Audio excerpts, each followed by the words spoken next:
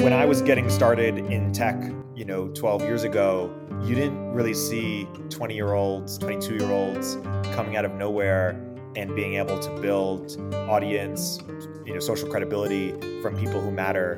You kind of had to get attention in different ways. And often it was by building something really interesting. One thing I think to really appreciate about dating for men is that it gets a lot better as you get older. And I think it's hard to fully appreciate that. You asked me about SF politics, and I said they're mostly self-interested. To the extent that there is a platform, I want to describe it a little bit. It'd be something like, it's okay to be an elite. It's okay to want to be elite. It's okay to want your children to be an elite.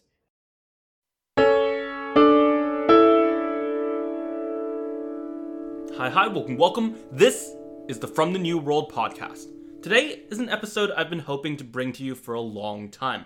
I'm speaking with Erik Torenberg, the founder of On Deck, Village Global, and, as we'll discuss in the episode, first employee at Product Hunt.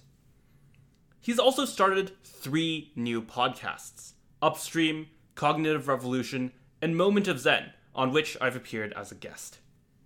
We discuss a variety of topics. Really, you'll see why I see Erik as one of the most insightful public commentators, as also someone who gives good advice on many of the topic areas that both me and hopefully all of you are interested in. We discuss his early career, venture capital, Silicon Valley as a growing media power, particularly the All In podcast, the ideas of Curtis Yarvin, investing for public impact, social desirability bias, elite theory, his idea of talk left and act right, and egalitarianism, artificial intelligence, and dating and advice for young people.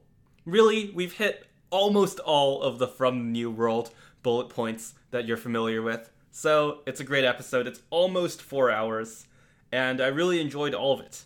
So without further ado, here's Erik Torenberg. So you told me you were just coming in from another podcast. What was the most interesting thing you talked about there?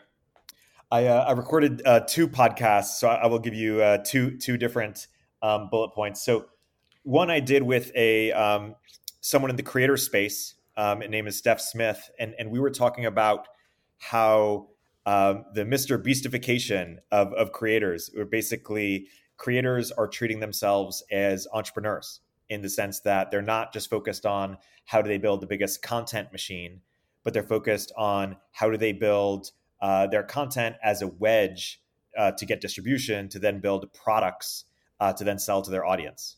So Mr. Beast has this company Feastables, which made $100 million in revenue already, where he's just selling, I believe it's burgers, maybe it's chocolates. So it's kind of like, more basic products.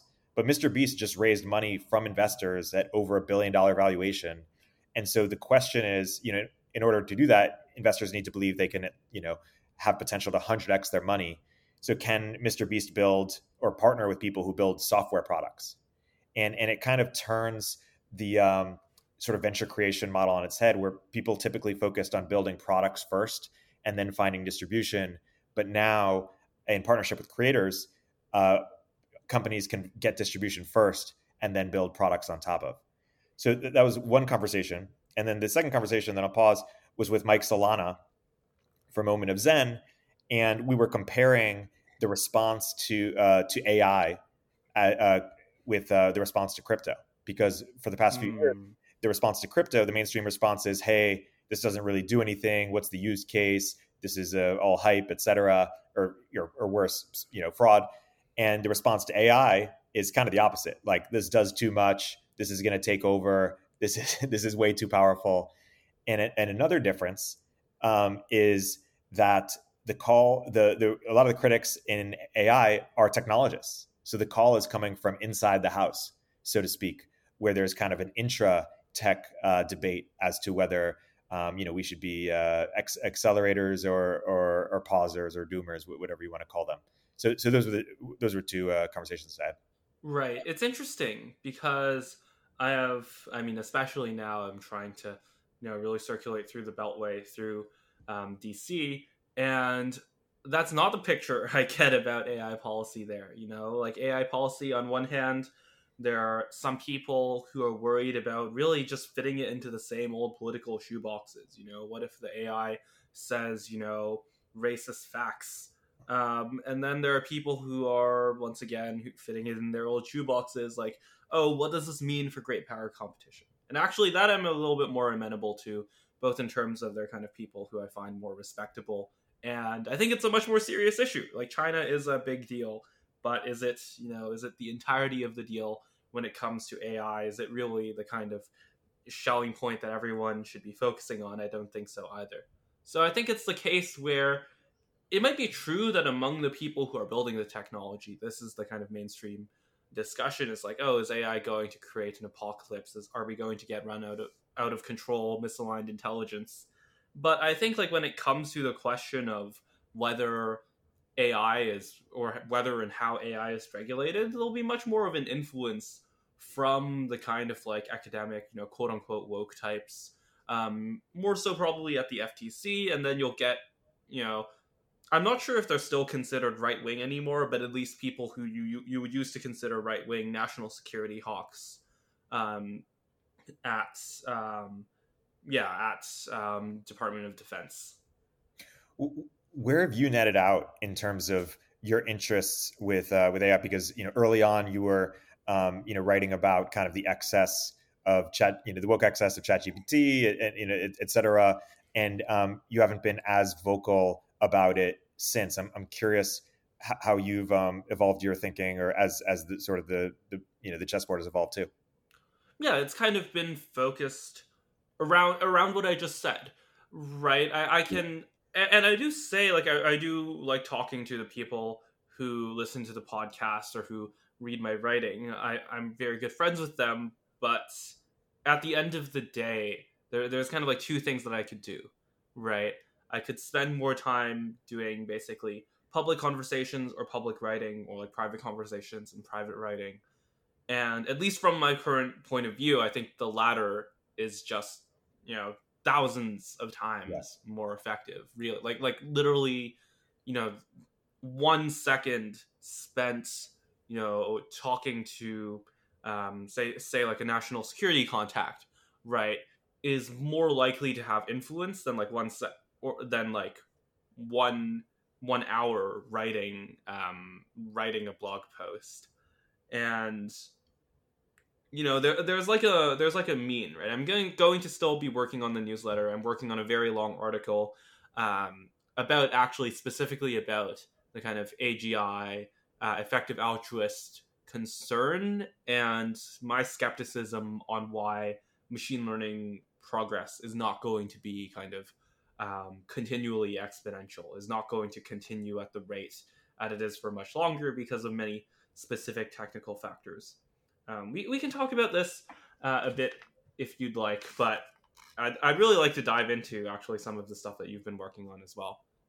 Sure. Yeah, I'll let you guide.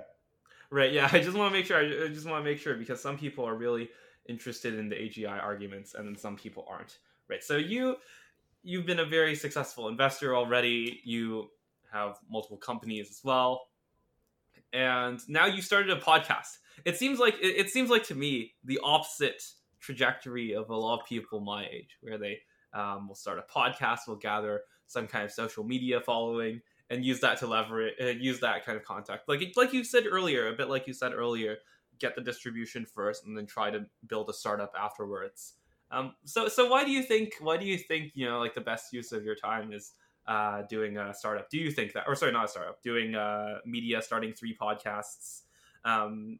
Do you think that, and if so, why? Yeah, it's interesting. The when I was getting started in tech, 12 years ago, you didn't really see 20-year-olds, 22-year-olds coming out of nowhere and being able to build audience and social credibility from people who matter the way that you're able to today, the way that Darkesh is able to today, the way that a number of people are able to today. And so you kind of had to get attention in different ways. And often it was by building something really interesting. And the thing that I got a little bit of attention for was and I was, the first employee founding team, not the CEO, was Product Hunt. And so that's what put me on the map, in the sense that you've gotten on the map via your podcast and via your writing. And I used Product Hunt to, be able to help entrepreneurs, basically, because we could help them get customers. For people who don't know, Product Hunt is a discovery platform for startups. It's almost the equivalent of being a journalist, in that you get to give people traffic, but without any of the kind of, emotional loading of, or connotations, negative connotations of being journalists, only the positive parts. And I Right, I used, would say it's closer to something like Expedia, right? Mhm. Where like Expedia ranks hotels, Yeah, and flights. Product Hunt ranks software startups. yes, and highlights them. And I used that to build a network of entrepreneurs. I then started investing in those in entrepreneurs that were doing well on Product Hunt, and using that as a way to get on cap tables. And that's, fast For the forward. audience, what's a cap table? Oh, sure. When startups raise money from investors, the collection of investors is known as the cap table. So Right, so you basically get in the door. You're investing early in some tech startups. yes, if Right. you're in the music world, it's like A&R for a record label. You're discovering artists, you're discovering startups, and some investment firms would give me money on their behalf to invest, because I had the access and because I had the relationship. And so, my advice to anyone who wants to be an investor is to find a way to build a deal flow machine that makes them money. Because if they can build a deal flow machine that makes them money, they can sustain themselves, i.e., the make money part. I pay them a salary, and they can get access to deals, which they can use the money to invest. It used to be that you had to work your way up the totem pole of a VC firm, which could take 10, 20 years. But because of these new ways of building media, whether it's a newsletter, where you're an expert on a different category, or a podcast, or or kind of a community ranking startups rating site like we built with Product Hunt, it's easier to get in the door and connect directly to entrepreneurs, and investors will really respect that. And so what I'm doing now is basically realizing how helpful it was to have built Product Hunt for my investing career, how helpful it was to have built On Deck for my investing career. And you can think of On Deck as for people who don't know, it helps people find co-founders. So if Product Hunt helped startups find customers, or get distribution, get traffic, On Deck helped them find early hires and co-founders. And so I'm interested in building more tools like On Deck and Product Hunt to have an investing advantage. Maybe we'll get into venture capital in a bit, but money is green and money is a commodity, and there's thousands of investors out there all competing for the best entrepreneurs. And venture is different than other asset classes in that the entrepreneur picks the investor. And so you have to bring something to the table. And so if you don't bring, 20 years, 30 years of operating experience at the highest level, which I didn't when I started, I have a little bit now, but certainly not to what I just described. You need to have actual products or service that can help entrepreneurs at a meaningful scale. Anyways, I don't want to ramble too much about VC, but one thing Don't worry, this is a pro rant podcast. Yes. I'm sure. I'm sure a lot of people in my audience want the insight about VC. Yeah. So I'm building a podcast network and also a newsletter network, because I think it's basically this trend that I mentioned. People are starting to, companies are built audience first. And so I want to build different media properties in different categories for different positions. And I want them to be able to access these distribution, these customers that are previously hard to reach, or otherwise hard to reach, and then invest in companies that sell to them, or build companies that sell to those customers. So right now I'm starting kind of more, general interest, more high level, to build the audience, but I'm going to launch a series of more dedicated, specific, vertical specific podcasts. My first one is an AI one, but also position based podcasts that, we've seen this in the sports world. There are these like media conglomerates like The Ringer or Barstool or The Athletic, and tech media hasn't really innovated much. There have been a few individuals, Lenny Rachitsky, who's got a product management newsletter, Harry Stebbings has a VC podcast, and he's only like 25 years old, and he's got $400 million under management just because he's built an amazing VC podcast. Packy McCormick is another example. And so I believe that there are more of these people out there who are practitioners, who are experts, who can make more money doing what Lenny, Packy, and Harry do than they do at their sales job or their engineer job or whatever job they currently have, and have a more interesting life. And so I wanted to aggregate those people, help fund them, get them off the ground, and build a collective of them. And in some way, it also intermediates the journalists too, because these people are actual experts, and it's expert to expert sort of content, where as opposed to just a general middleman who's not an expert at all and is often in a different class and has counter incentives in some ways. And so right, it's very funny. I remember talking about this with Jonathan Rausch. He kind of describes journalists, and I think like this is actually accurate to some degree. He compares kind of like journalism and social media, and like journalism as being between a more kind of like he doesn't use this word, but this is how I interpret it, kind of elite, basically elite consumers of news who have basically norms around basically like filtering out a lot of, I think like this is in fact the filter of low status, but I think like correctly filters out a lot of incorrect information with some biases, of course, of information that they fail to filter out. But like when I was speaking with him, I actually had, I had the same understanding of kind of tech media, right? That a lot of tech media is kind of like insular, and it's insular in a similar way, I think, to how kind of legacy media is insular, in that you have these concentric circles. You have the general public. They have certain predispositions that lead to bad media patterns, and then New York Times comes up, and they and like Richard Anania has kind of convinced me of this, right? Our mutual friend, and he's convinced me that there are a lot of virtues to the New York Times. Jonathan Rauch as well. There are a lot of virtues in kind of circumscribing this smaller circle in which you have to observe these norms. And then like tech media, I think like does kind of the same thing in creating an even smaller circle. Like not a lot of people, I think, can really listen to like your podcast with Nathan Leben's Cognitive Revolution and really get everything, right? Maybe some people can listen to it and still enjoy it and get a lot of things, but to me it feels like very insidery in a way that I think is like generally positive in terms of its effect on the content there. But like the reason I'm saying this is that all leads to like this one big trade-off, right? Which is kind of private power or elite power versus public power, right? You want to, on one hand, create, if you're going full Mr. Beast, then you're creating this kind of public, really like any man appeal. Or if you're going like Cognitive Revolution, or if you're going even further than that, I don't know. Actually, I'm not completely sure on like a tech example, or like a tech example. Actually, like a machine learning example is just like papers, right? Like you're building like NeurIPS or something, right? Where would you put your project around that?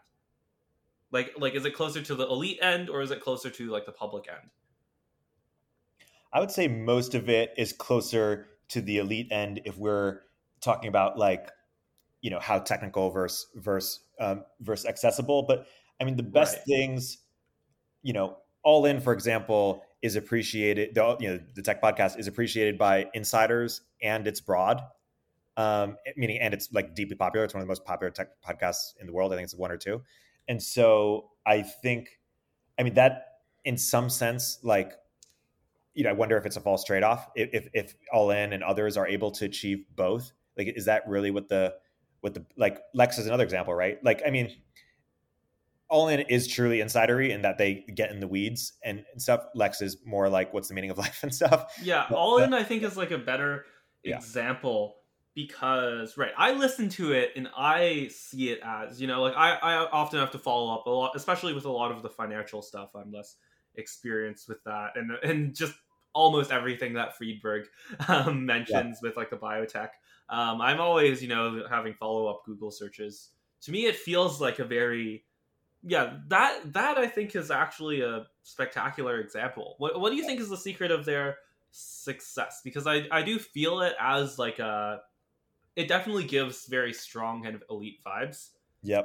to me, and to like not just to me, but to a lot of other people who I know. But it also, like you said, it has like just empirically, it has kind of mass market appeal, right? I think there's a few things going on there.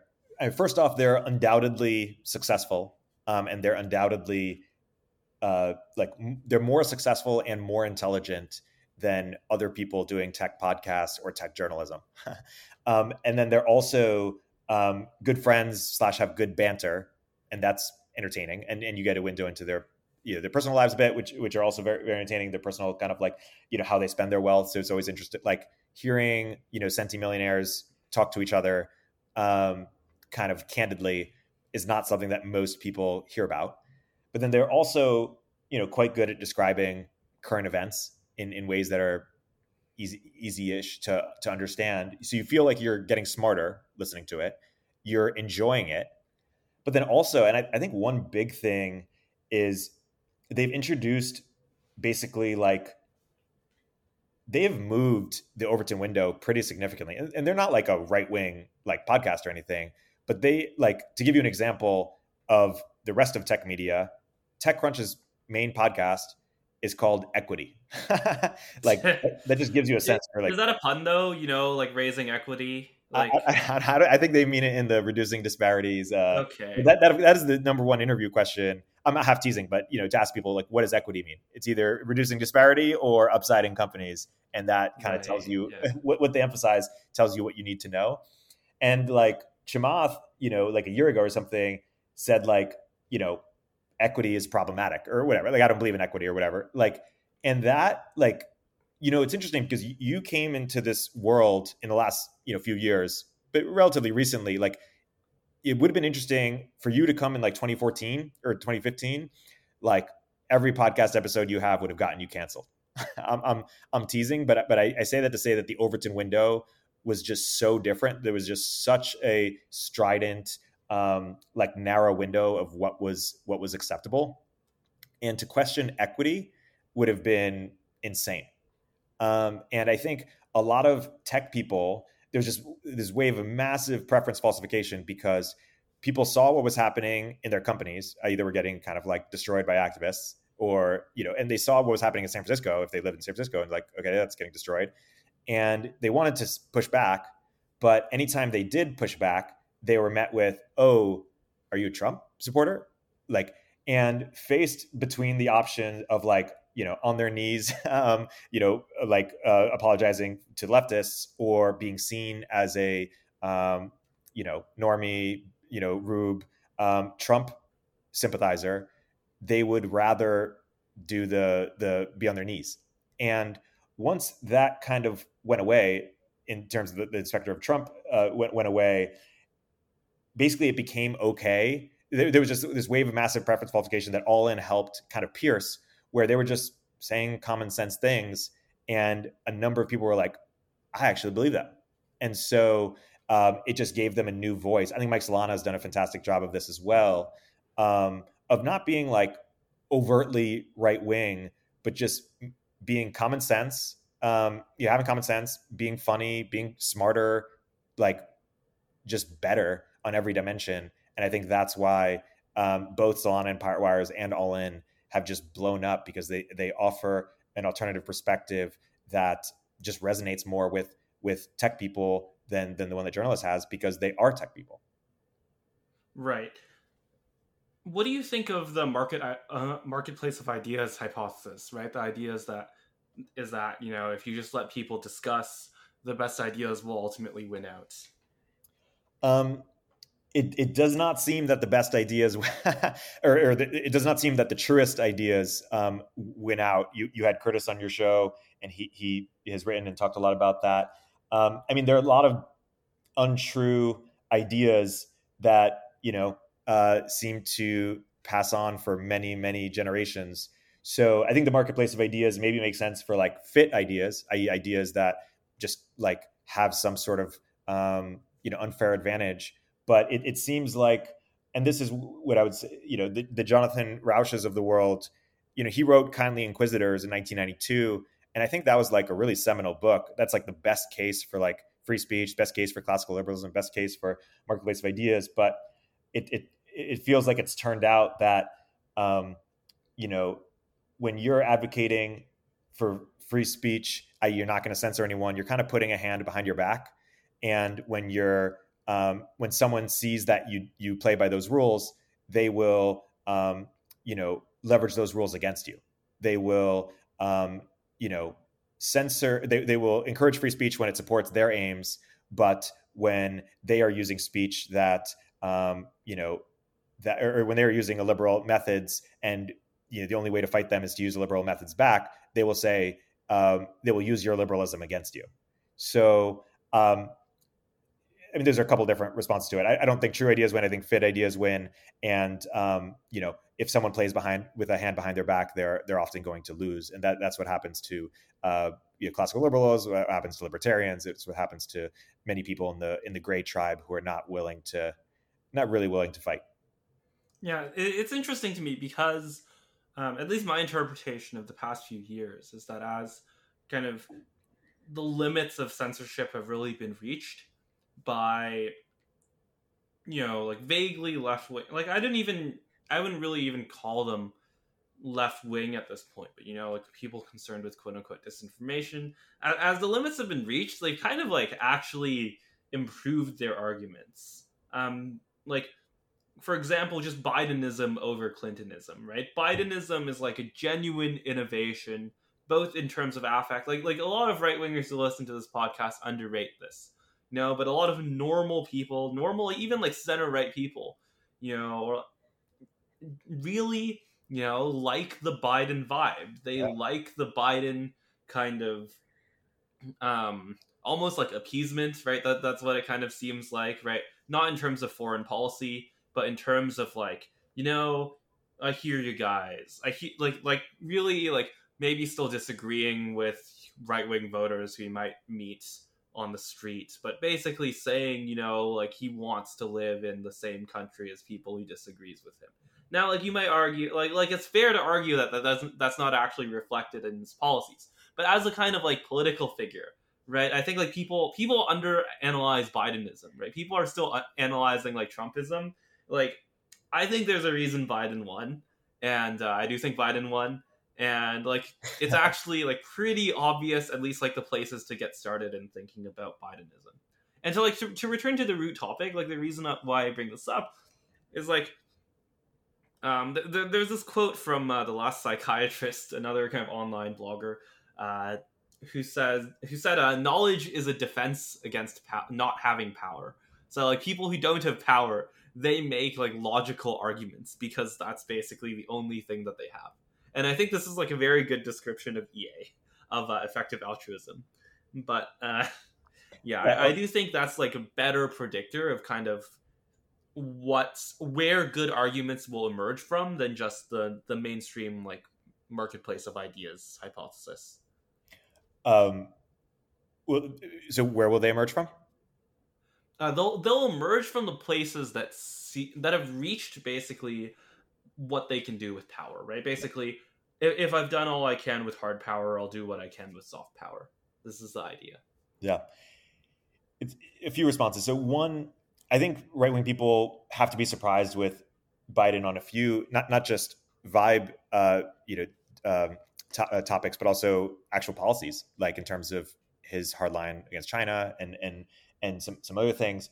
Right. It's funny, right? Like people who are more right-wing than me, they want to be, tough on China. I actually, I think that the trade war stuff is probably self-destructive and has worsened inflation. But it's interesting, yeah. Like people who are right enough to support or people who support basically like the Trump policy in China, like Biden has emulated a lot of that.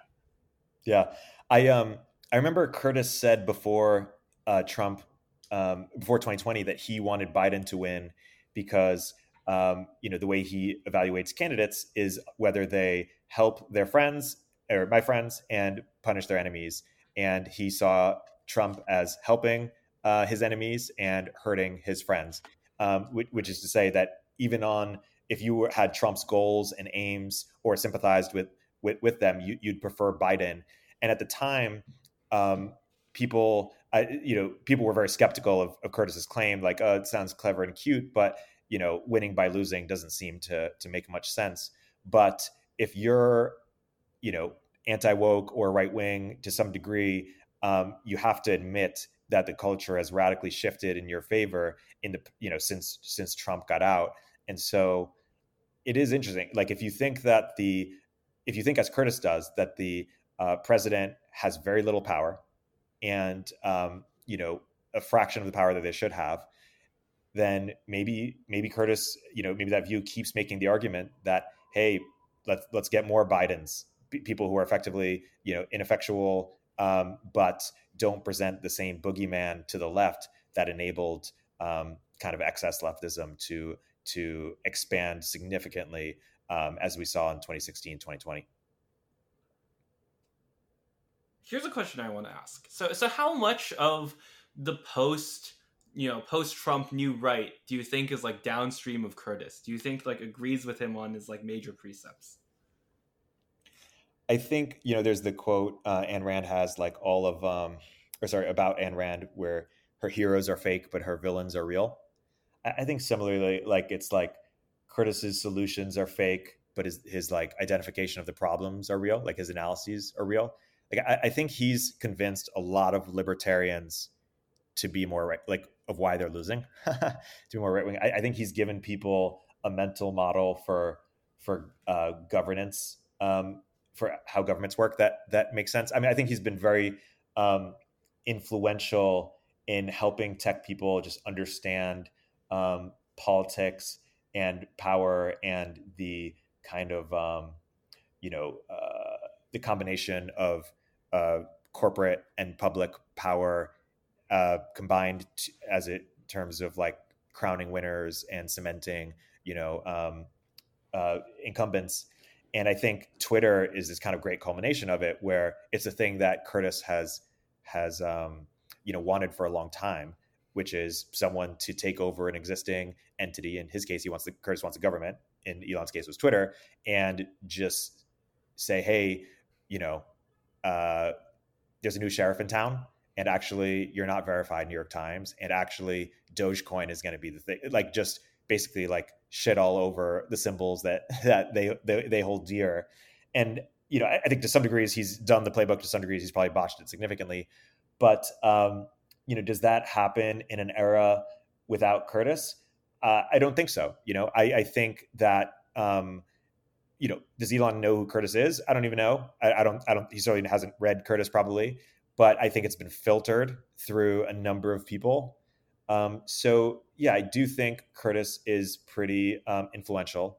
I do think he's not getting credit for that, probably for reasons like people don't want to publicly associate with him. But I think that now Curtis has drastically cleaned up his image, and I think he's done a fantastic job in the past like couple of years. So he's changed things for himself. He's not courting controversy in the same way that he was perhaps in the past decade. But I think you do see a new tech right. It doesn't use the words right, and it shouldn't. And it doesn't. It truly is not. It's not right wing in the sense that it's pro-choice. It's pro-gay marriage. It's probably pro-immigration. So I think on meaningful, policy, decisions, it differs significantly. Is libertarians who care about power a good label? It's not a bad label. I'd prefer you say gray tribe or something, because it's not libertarian. Like, they actually want to use the state. It's like even Tyler Cowen, like, he's not a libertarian. He's state capacity. What's the difference between state capacity libertarianism and populist nationalism? I think it's like two things. I mean, like, I'm not, I don't want to speak for Tyler, but I will do so anyway. I don't know, like, this is not necessarily representative of what he actually thinks, but is my best guess at what he thinks. I'll say that, right? Like, he would distance himself from kind of like the new right, or from kind of nationalist populism, by a kind of he basically thinks that the populists are far too skeptical and are far too antagonistic towards people who are left wing. He believes much more in compromise. Um, I mean, Tyler does, and I would think that's the main difference. Yeah, I I think it's mostly a brand thing. Like you know, conservatives have a bad brand. Populist nationalism has a bad brand. It has a low IQ brand. It has a kind of reactionary brand. I mean, just look at Richard Hanania's disgust towards them. Um, and so, but so it's great. It's trying to be something that's different. It's a little bit, like one way of putting it, it's the midwit meme, and they're on the other side of the high IQ side that kind of has some similar conclusions to the common sense lower IQ side, but just doesn't want to be associated with them. So they need a new word. And I think this is where libertarians used to be. But I think the main difference here is that they realize just kind of like how infeasible, and unlikely libertarianism is, and how we actually do need a functioning government. We need state capacity. We need a government to get out of the way in a bunch of different places, but we also need it to do the things that it does well, like handle crime. So yeah, I would say more gray tribe that understands power. Right. I would say that like a big, a thing that libertarians don't get credit for is that they kind of had the political theory, right? Like this is just like public choice theory, right? Yeah, totally. Concentrating benefits, dispersing costs. It's very much that's actually quite similar to the Burnham understanding of political theory, right? James Burnham, someone who's quoted a lot nowadays, on especially in those kind of like gray tribe circles. But what's most interesting, I think, is that like this is a central question to yeah, this I think is actually the central question to like what should the strategy be, and like the thing that actually separates kind of like new rights and libertarians is like Democrat exceptionalism versus Republican exceptionalism, right? Like the libertarian view is that Democrats are just much better at creating people who would actually be willing to work for the state. They're much more basically like predisposed for geographic and psychological reasons, and the Republican equivalent of Lena Khan is not gonna spend a decade toiling away to be FTC chair. He's gonna become a very successful entrepreneur, and maybe that's better for society even, right? But it means that they're not going to have as much power, and the best thing you can do is just destroy the federal bureaucracies and defund them. Or like the new right view is that actually this is due to specific strategic decisions. The reason why the right loses in bureaucracies is because it does not have basically a talent pipeline for creating people who would actually take these positions, or for finding them, recruiting them, helping them along their journey. And yeah, to me, like it's not one or the other, right? Both of these things matter to some extent. But what do you think? Like, where do you fall on the kind of spectrum there? Well, first, let me just say you mentioned effective altruism earlier, and effective altruism is Right. getting bashed a lot these days. It's a punching bag, and Antonio on my Yeah, podcast. seeing what like the regime press is doing to Eliza Yudkowsky is just so sad. Like, like I am one of the people who makes very very like strong arguments against the kind of AI doom things, and like, man, it still feels it almost feels like a false victory, to see really like basically slandered coming from Vox and from Time and whatever, right? Or not Time. Time actually published Yudkowsky, but like a lot of mainstream press or regime press are really just. I think on this issue in particular, it just like hits their sweet spot of like, oh, we're just gonna like drop all pretenses of being intellectually honest and caring about the facts. Like they could have written in like an intelligent, like I'm going to write an article, a very long article, like specifically because this is a difficult problem to argue for, putting a lot of time into writing a clean article. Like if you're the New York Times, if you're like supposedly like an educated intelligent person. Like that's what you would do. And instead, no, they're just writing.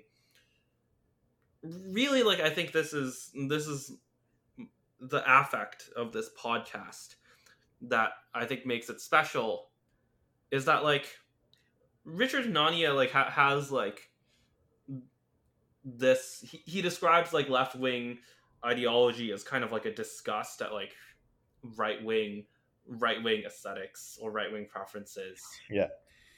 And like I think like this podcast is kind of like the nested version of this, right? Where it's like and not just simply disgust, right? But that is the vibe, or like Yeah. contempt. No, I think it's Contempt at like this this like not quite egalitarian, but like status oriented way of approaching things that like is I think like closer to like if you think of like truth and whatever we're comparing it to, there's maybe like a 10% correlation of like whatever the whatever the conservatives are doing, like really like the normie con, like the boomer cons are doing. Yep. And then like maybe there's like 20% correlation with whatever the New York Times doing. And looking at this, it's just like 20% really, and you guys like dare to call yourself, you guys really dare to like want to censor. It's just so childish and lacking in foresight. Right. Did it cut you off? No, go ahead. Let me say a couple of things. So first, and we can return to this, I just want to say, it's effective altruism has been a punching bag, but there's another universe where the markets didn't tank and SBF was still, worth $30 billion or whatever FTX was worth. And EA had tens of billions of dollars under its direction and could actually accumulate some real political power. Let's say, Biden wins the next election and SBF's the biggest donor, and he's where Thiel was in 2016. He's putting all EA people in government, although, Thiel probably could have done a lot more of that, but there probably weren't that many people to put in. And so EA is actually an interesting example because it's both a punching bag, but it's also like they got close to something. They got close to something, closer to something than I think libertarians have ever gotten close. Like EA. No. Go for it.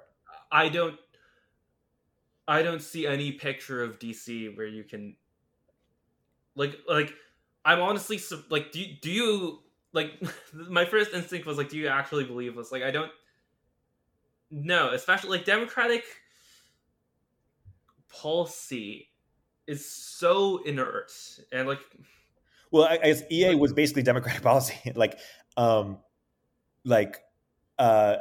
guess what I'm saying is I see EA, the movement, getting power in that world. I don't see like EA pushing back on any core, democratic principles or DNC principles, but I see them getting their pet causes in there, animal rights. I don't know, like things that the DNC doesn't really care about or is sure have this. Like this is a hypothetical, but I mean, we can also bet on the current case, right? I would bet, pretty insane odds that, that the next Democratic, whenever the Democrats want to do some kind of enforcement regulation on AI, it will be on like quote unquote like equity grounds instead of on EA grounds, right? Like they're like. For every staffer who's kind of convinced by the AI doom argument, there are at least 10 who are convinced by like the disinformation argument, and like another 10 who are convinced by like the equity argument. Like I don't like, just on an empirical level, I just don't believe this is true. We're saying different things. I agree with you in everything you just said. I don't think Eliezer Yudkowsky, although let's get to him in a minute, would be like, having some role, Eliezer is just too smart. Like exactly. Here's the like this is the main thing, right? Like when when Hanania calls like the Republican Party like the stupid party, like here's the thing: the Democratic Party is like impermeable to smart people. Like its entire kind of like credentialization and routinization system is like a system specifically filtering out like people who would actually be kind of like people exactly like Eliza Yudkowsky. Actually, this is the thing. Like the regime press specifically as like a mechanism. If we were to construct like an archetype of the person that the regime press is meant to politically assassinate, it would be Eliza Yudkowsky. This kind of like extremely smart, obviously like I disagree with him on technical issues, but like passionate, focused, and honestly like somewhat autistic, like the Democratic Party is kind of anti-intelligence in that way, and the Republican Party is like maybe like I kind of agree with, or like I think this is empirical evidence that like the average, like the median Republican voter is like slightly lower IQ, and that's fine. But like the elite levels of the Republican Party both contain many people even in our like mutual circles, right, contain many people who are these exceptional people and is just so much more permeable. Like this is the reason why I just like completely disagree with this characterization. Like the Democratic Party is a party that cannot be smart, while the Republican Party is like a party of like high variance. And to me, you're familiar with like the founder theory, like Samuel Beria's stuff, right? Like to me, like if you are a smart person who wants like some kind of career, like let's say you just have like no kind of like aesthetic preference, right? I think it would be like abundantly clear that the Republican Party is kind of like the home for where you'd go for that.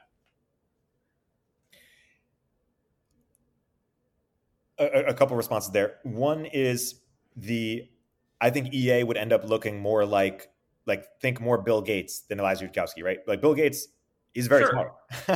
Sure. I've been in rooms with Bill Gates, and he's talking to founders in different industries, and he knows the industries better than the founders. Like, so it would be this corporatized, DNC sanitized version. I think what EA had, meaning EA, in my opinion, had transcended Eliza, like in a bad way, had transcended Yudkowsky. I mean, Richard Hanania wrote about this, right? He said EA is like in a fork in the road, and they could, go woke. They must be anti-woke or die, right? Yes. And I think they had already, I think Richard Hanania was, posting that like hopefully, but I think that decision had already been made. And I think, short of SPF having, an Enron plus Madoff level, extinction, I think EA was on the path to kind of DNC establishment level politics. That had nothing to do with Yudkowsky. It's EA in name only. It's like, talk. Yeah. I was, although I think it actually does go deeper than that. Like I was arguing about this with Rocco. Like EA is fundamentally based on the harm principle. It's fundamentally based on like J.S. Mill. Like how do we stop people from being harmed? And I think that kind of like neurotic affect is intrinsically left wing. Like maybe it's smarter, right? Like I agree, or like I definitely would agree that it's like much less dumb and not subject to kind of like the specific conspiracy theories that the left wing establishment believes. Yep. But I still think it's intrinsically left wing in the same way that kind of like like I don't know. It's hard coming up with a version on this with the right, because like a lot of the right is also kind of intrinsically left wing. Like Christianity is sort of intrinsically left wing, but in the same way that like Nietzsche, this is a good example. Like Nietzsche, would not necessarily support either party. I think I talked with Brett Anderson about this. Would not necessarily support either party today, but I think like by that kind of affect is intrinsically right wing. But sorry, go on. One thing we have to wrestle with, or any person has to wrestle with, is that most competent people, whether they're running big corporations, if they're technical engineers, if they are running hedge funds or very successful in finance, most of them are like left wing. There are some that are disagreeable and just seeking truth above all else. But most people at that level tend to be left wing, and not just like in the last 5 years. Although it's obviously been like all of them or less. Like there's been such a polarization, but in general, they tend to be more left. And so, to your point earlier about it filtering out smart people, I think it filters out like disagreeable, truth seeking above all else, but that is separate from like deep competence and even like technical competence. And so um, those things. I think you can filter. No, I don't mean that like the Democratic Party says, like if you're a smart person, don't vote for us. But if you want to have like the maximum impact as like a smart person, if you want to enter and change the direction of the Democratic Party versus the Republican Party, it's overwhelmingly the Republican Party. Like for example, just like pair trade, like Peter Thiel versus like Bill Gates, right? Like Yep. Peter Thiel, I from all I'm aware is significantly less wealthy than Bill Gates. Yep. And I think like this is true intra-Democratic Party too, right? The Democratic Party is much more amenable to kind of cultural shifts in Bill Gates. Like just look at like how much like Bill Gates really wanted to talk about like basically like the global poverty stuff, right? He was kind of like a proto EA, Yeah. or in the same direction, or like some of the pandemic preparedness stuff. And we can look at the results for themselves. How much pandemic preparedness stuff did Bill Gates actually do? Right, like next to none. Yep. Right, like in practice, that amounted to like next to no impact. In fact, maybe even negative impact on the U.S.'s pandemic policy. Which I mean, like I don't, I'm not one of those people who are angry at Bill Gates for trying, but like. Well, maybe donate to Republicans next time. Well, it's the things that get you power aren't necessarily the things that make you be successful once you have that power. And so yes, exactly. This is exactly what I mean. This is the way that like the way to win within like the Democratic Party, and like this is true within the Republican Party elections specifically as well. Right, in both parties, the way to win in elections is to be like dumber than you actually are.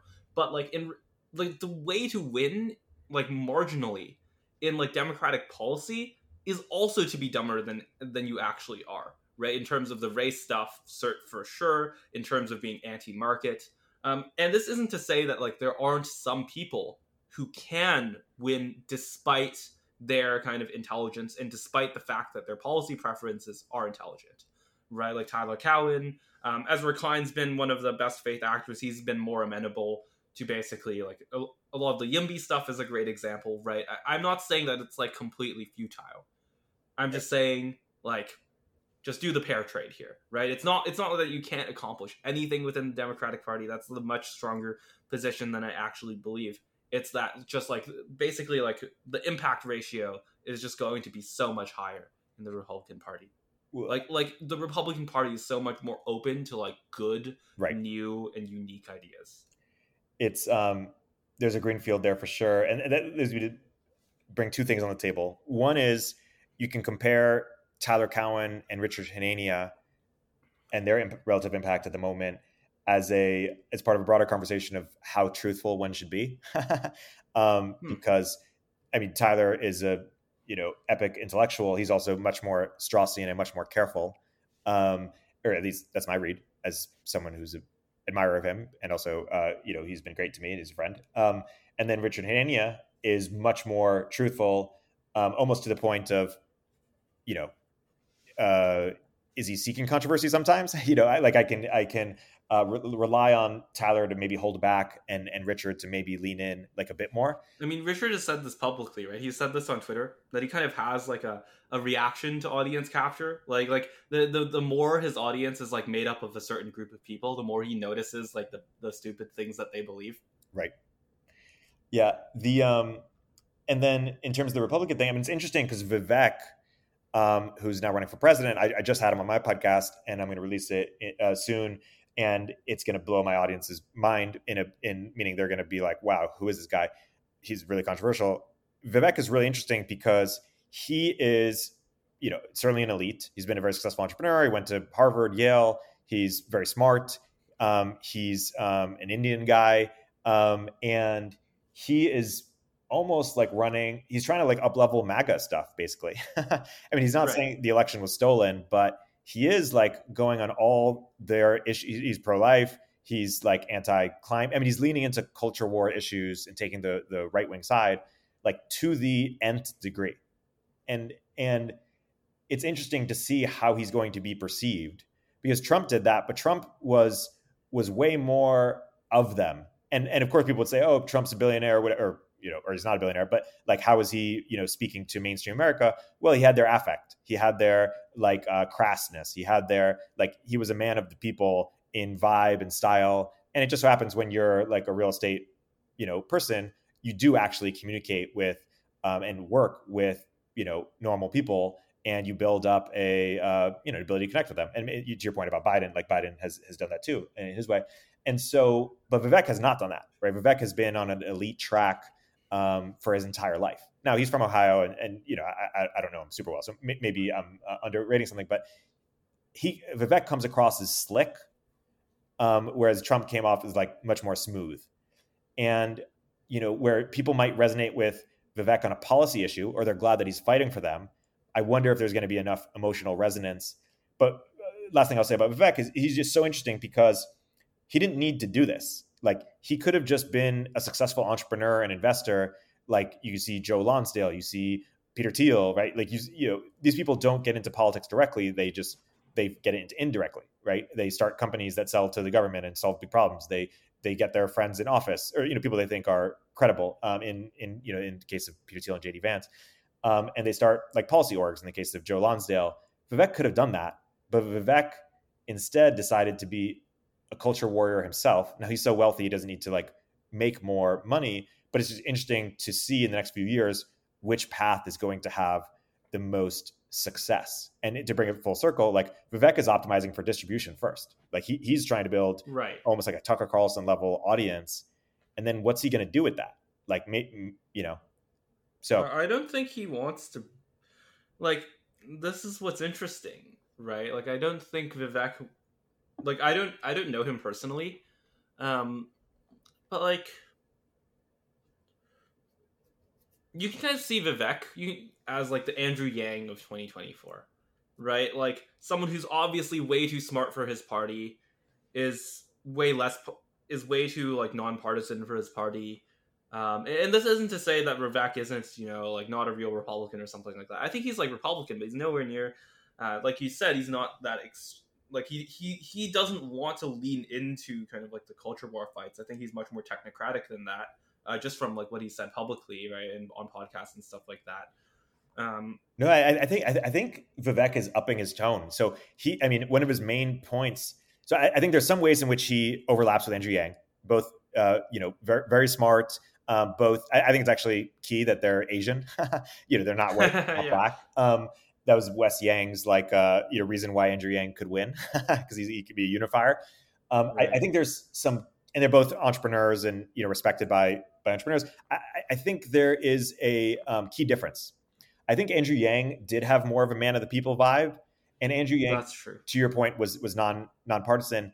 Vivek is, he's trying to end affirmative action. He's trying, end the climate religion. Vivek is becoming very aggressive in his tone on certain issues that are even to the right of other, right wing people. Now, he's not going to say the election was stolen. He's not going to say, ban all immigration. He's too smart for certain dumb issues. But where the Minwit meme makes sense, and maybe it's on affirmative action, maybe it's on some other things. Vivek is going all in. So in some ways, that seems like a key difference. Right. I don't think, practically, if this isn't done by law, because there's a chance that, if it's not done by Supreme Court ruling, because I think there's a non-zero chance that it's done by the Supreme Court ruling. But I think there's just so much energy. Whoever is elected the next candidate, even Trump, as kind of incompetent as I think that Trump is, I think that kind of here's the funny thing, right? The Republicans talk about the deep state, but the Republican version of the deep state, whatever that is actually I think kind of a hero in this circumstance, that they're just enough there's a critical mass of think tankers and staffers on the Republican side that Republican or that affirmative action is going to get severely curtailed.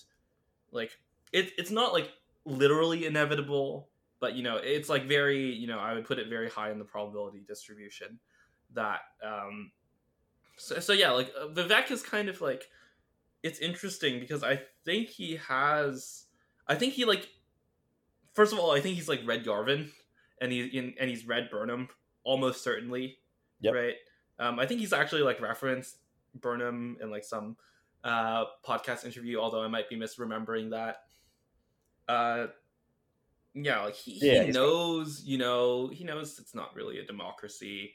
So like, why are you running for president if you know it's not really a democracy? Because there are people in think tanks, because there are people, policy staffers, congressmen, senators who will notice me because I'm running for president and I'm actually having some rise in polling. Uh, I think like that's the answer. Maybe I'm projecting a little too much. Once again, I don't know Vivek personally, but like that's my best guess. Well, the interesting Like thing, I don't think he's actually trying to win the presidency. Sorry, go on. well, yeah, it's interesting because Andrew Yang, it's like, okay, you run for president and then, you lose and then you're a media entrepreneur or, a media person. And that's a pretty nice life. But I mean, Andrew Yang was an accomplished entrepreneur in his own right, but Vivek was on another level of accomplishment. And so like, Joe Lonsdale or Peter Thiel, who I put in, like Vivek is very smart and accomplished. I put in maybe a similar camp if Vivek kept on the tech path for another 2 decades. Like they don't want to be media people. So meaning like if Vivek loses, like having Andrew Yang's career is probably not what he wants. And so I think he thinks he's going to, well, I think he thinks he wants to win. And I think he thinks he's maybe going to win at some point in the future. Not now, but maybe, 8 years from now, 12 years from now. I don't know. But I think he's going for it. And to your point, I mean, it's an example of a really brilliant person saying, hey, I'm just going to like take a chance at reforming this party.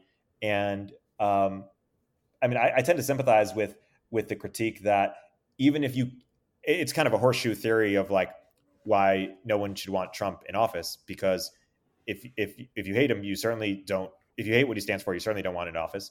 And if you actually like are sympathetic with what he stands for, well, it seems like if there's any repeat of 2016, 2020, you're just going to like lose on all the issues that you care about.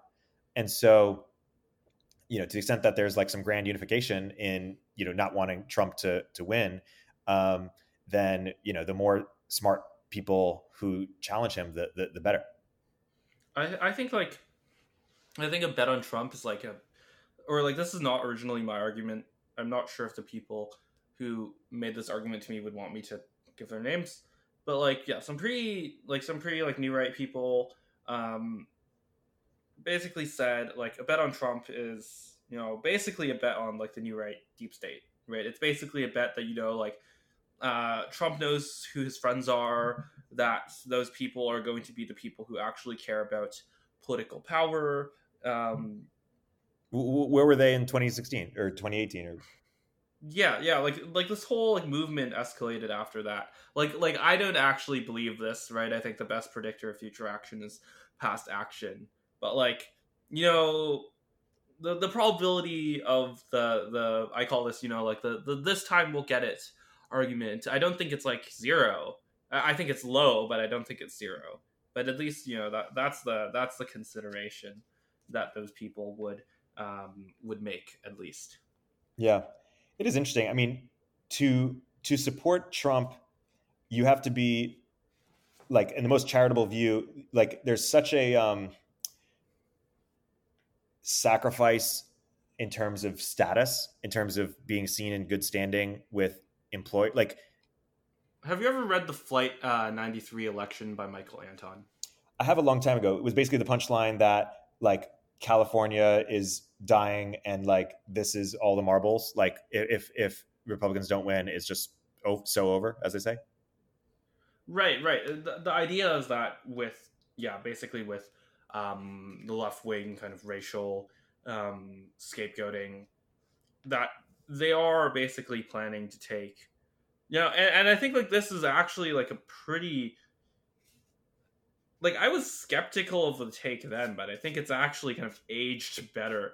But the idea that like if they don't stop Trump, then the many previously neutral elements of government, of private life, of I mean, certainly academia at this point, right? That part I think is undeniable. Will be weaponized permanently against conservatives.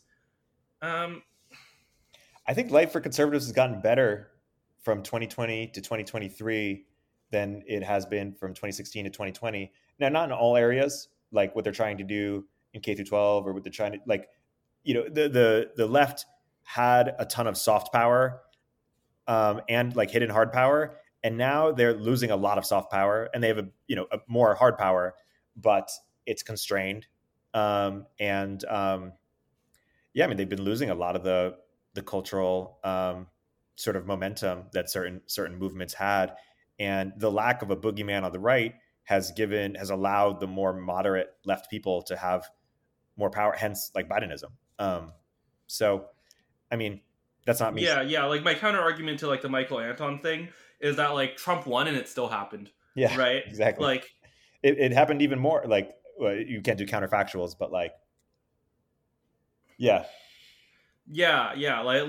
like there was a kind of there was a flight 9, or like there was a flight, but like Trump did not successfully storm the cockpit. It didn't work. It was not a yeah, solution.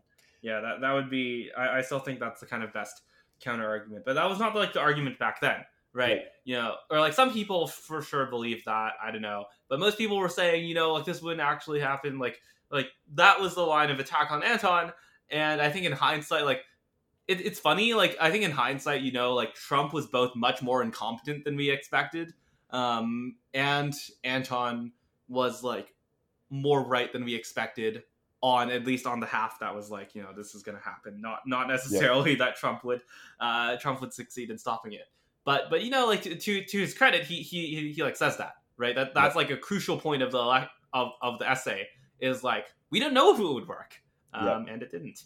I, Yeah, I'm intrigued by your question that you've been asking, which is like, how do you get really talented people into government? How do you yes. redirect a lot of talent, to serve? And you have to make it high status for them for it to Right, no, not high status, not high status, high like work environment, like here's the thing, like I have this quote that I have not I've said on Twitter a few times, but I don't think I've said in like podcast world, which is like the free market selects against the free market, because when you have a free market, it creates just like such awesome talent, or such awesome opportunities for talent, that like I know, like the most brilliant. I had a maths Olympiad, computer science Olympiad background. Like all the most brilliant people are working in tech now, right? They're working technical jobs. Yep. They're not involved in politics. They're not gaining any sort of power or connection or network. They're working on important technical problems. Many of them. There's an exceptional number of them at OpenAI specifically. Yeah. On the technical teams, and in fact, you can even argue that they've contributed a lot more to society by doing so. But it means that those are exactly the people who are not vying for power. Yep. And of course, in order to keep this prosperous system that allows them to work so happily running, you have to not, like I'm sure there were a lot of brilliant nuclear engineers that upon like the construction of the Nuclear Regulatory Commission were condemned to like basically being irrelevant, or basically working in like purely theoretical physics and never applying it, right? Like that is a possible path for machine learning today, right? And so like me specifically, like I've had to make this decision, right? Like, do I want to make money? Do I want to or do I want like this specific fact, like the fact that I just talked about the free market selecting against the free market, is like specifically the reason why I'm at least like mostly convinced that I do want to do something involving policy in the future. Well, I'll sort of state it a bit, crudely or simplified, which is, if you have two options and one of them is work at OpenAI, work at big tech, whatever, like, and the other one is kind of work, to use your words, like against the regime. like one option gives you, can help make you rich and is like seen as, you know, more noble or something by a number of, college grads, which a lot of people care about, and kind of more people in elite society.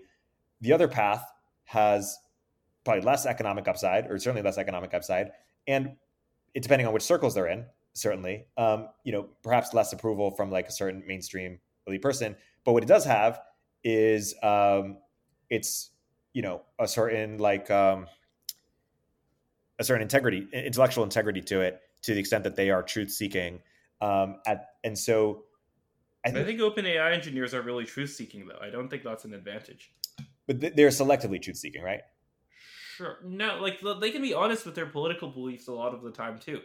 Like I don't know, like maybe if they were like very, very based, they wouldn't. Yeah, But like most of them have like normie, apolitical. Like a lot of them support Andrew Yang. yeah, A lot of them support, like Nikki Haley or whatever, right? Like Shama totally, supports Nikki Haley, right? Like a lot of them are kind of like apolitical totally. or like centrists or like center libertarians. I guess what I'm saying is that in order to get people on this path, because it's not going to be as economically competitive, you have to compete on some other axis. And I think it, like, let's just say, for example, that Elon Musk said, hey, Elon Musk said that we need a balanced, government. I tweeted about that. That's why I said you should vote Republican in the last election. And Elon acknowledged that the Republican Party is totally broken.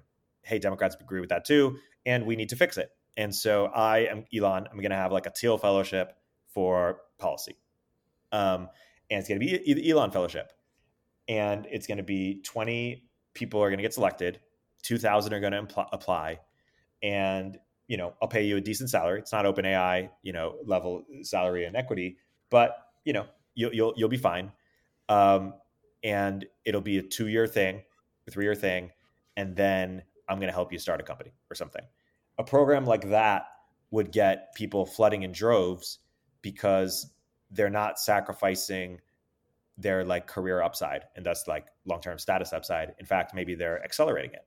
And so they get to, and you would get people applying who aren't even truth seeking, like they're actually just like career, like climbing, and maybe they're so competent that you actually want them there. And so I feel like that's the kind of direction that you need to move. One needs to move in if you want to like shape where people go. And I think the same thing applies in higher ed too. I know you wanted to chat about that, which is like you can have something like UATX, which I know you are went to, and I really admire, or you attended some summer class or something, and I really admire in terms of I'm friends with Joe and Barry and these people, but like I think you're not going to get people who are avoiding Harvard or Stanford and picking UATX over them because it's sacrificing career upside, and the best people aren't going to do that.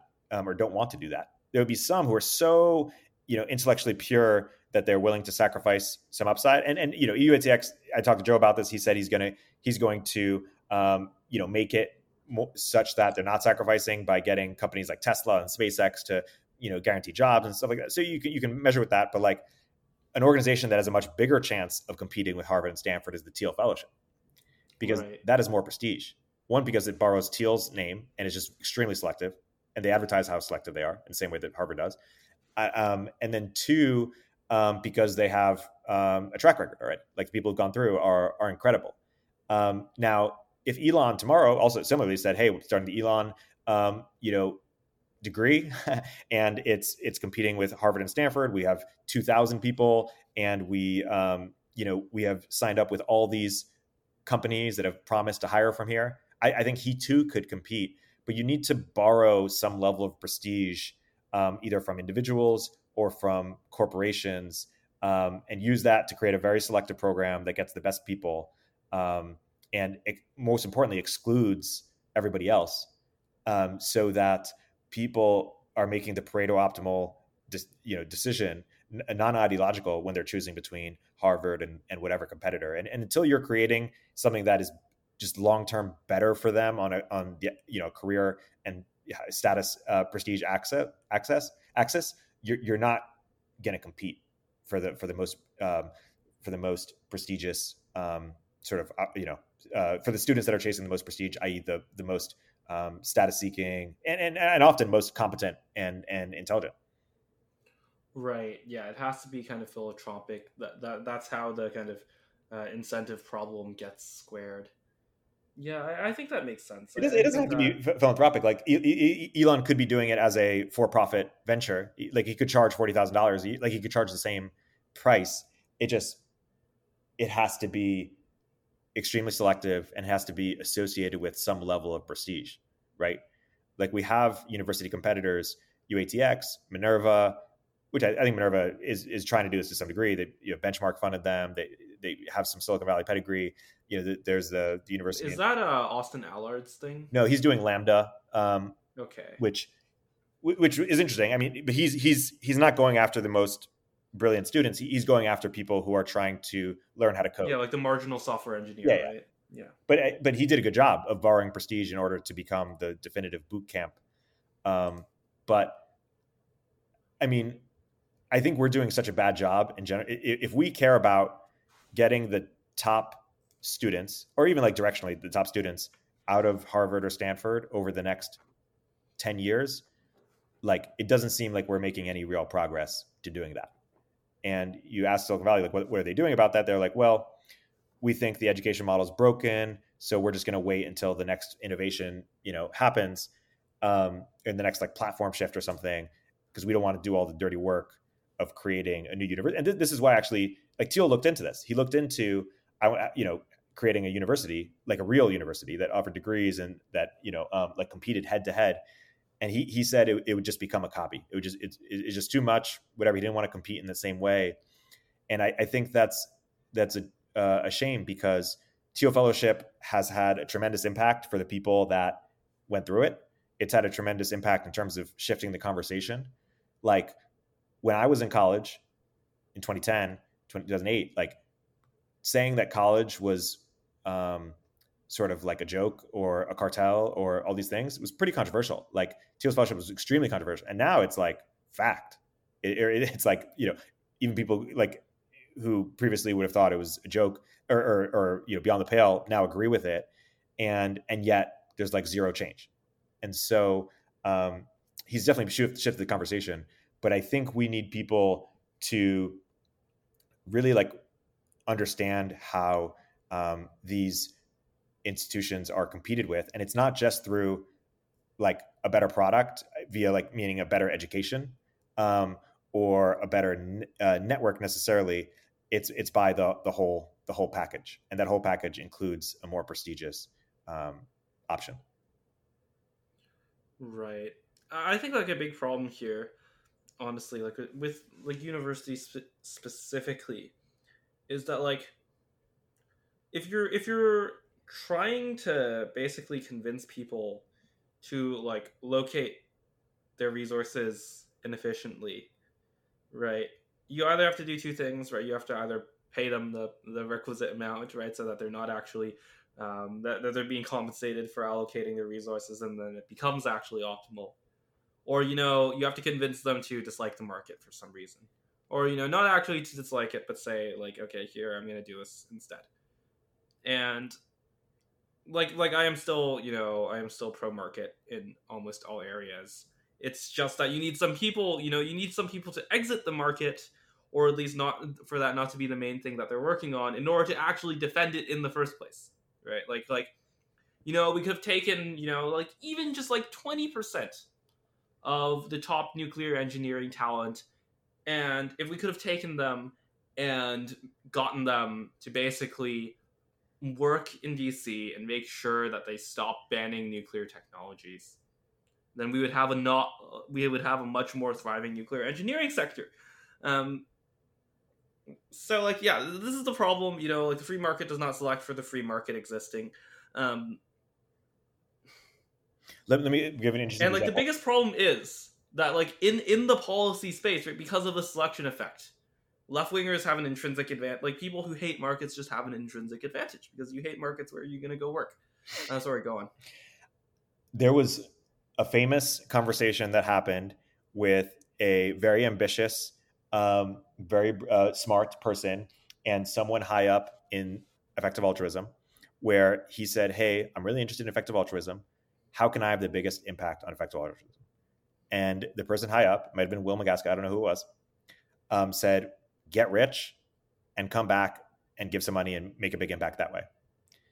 And that person, very famously, was Sam Bankman-Fried. And he followed the formula, and it worked, short of massive, unparalleled global fraud. But he transformed the EA community for a few years, and not the community, but their prospects of making a difference. And so, if you're thinking about, hey, how do you maximize the impact over the next 20 years, or period of time that you want to optimize your impact, you're probably asking yourself the question, like, do I go into policy or do I get rich first? I be successful first. And it seems that, unfortunately, the way the world works is like, once you're really successful, once you have a successful startup or you're a successful investor or whatever it is that you can do, you not only have money that can then direct other people's times and start organization and stuff like that, but you also have a level of credibility and prestige that can even further shape where labor and capital goes.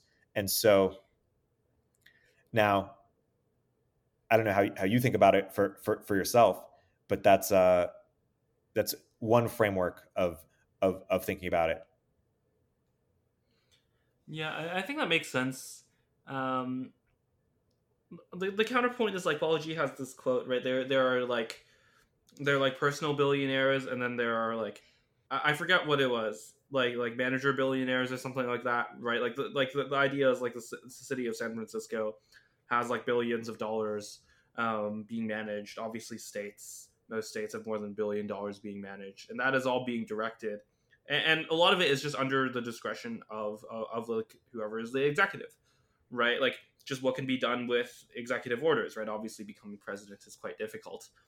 But you have all these positions which are, in effect, billionaires, people who control like billions of dollars, and in fact maybe have even more discretion, or at least are not punished in the same way that you would be punished, for example, for selling stock. The stock price would drop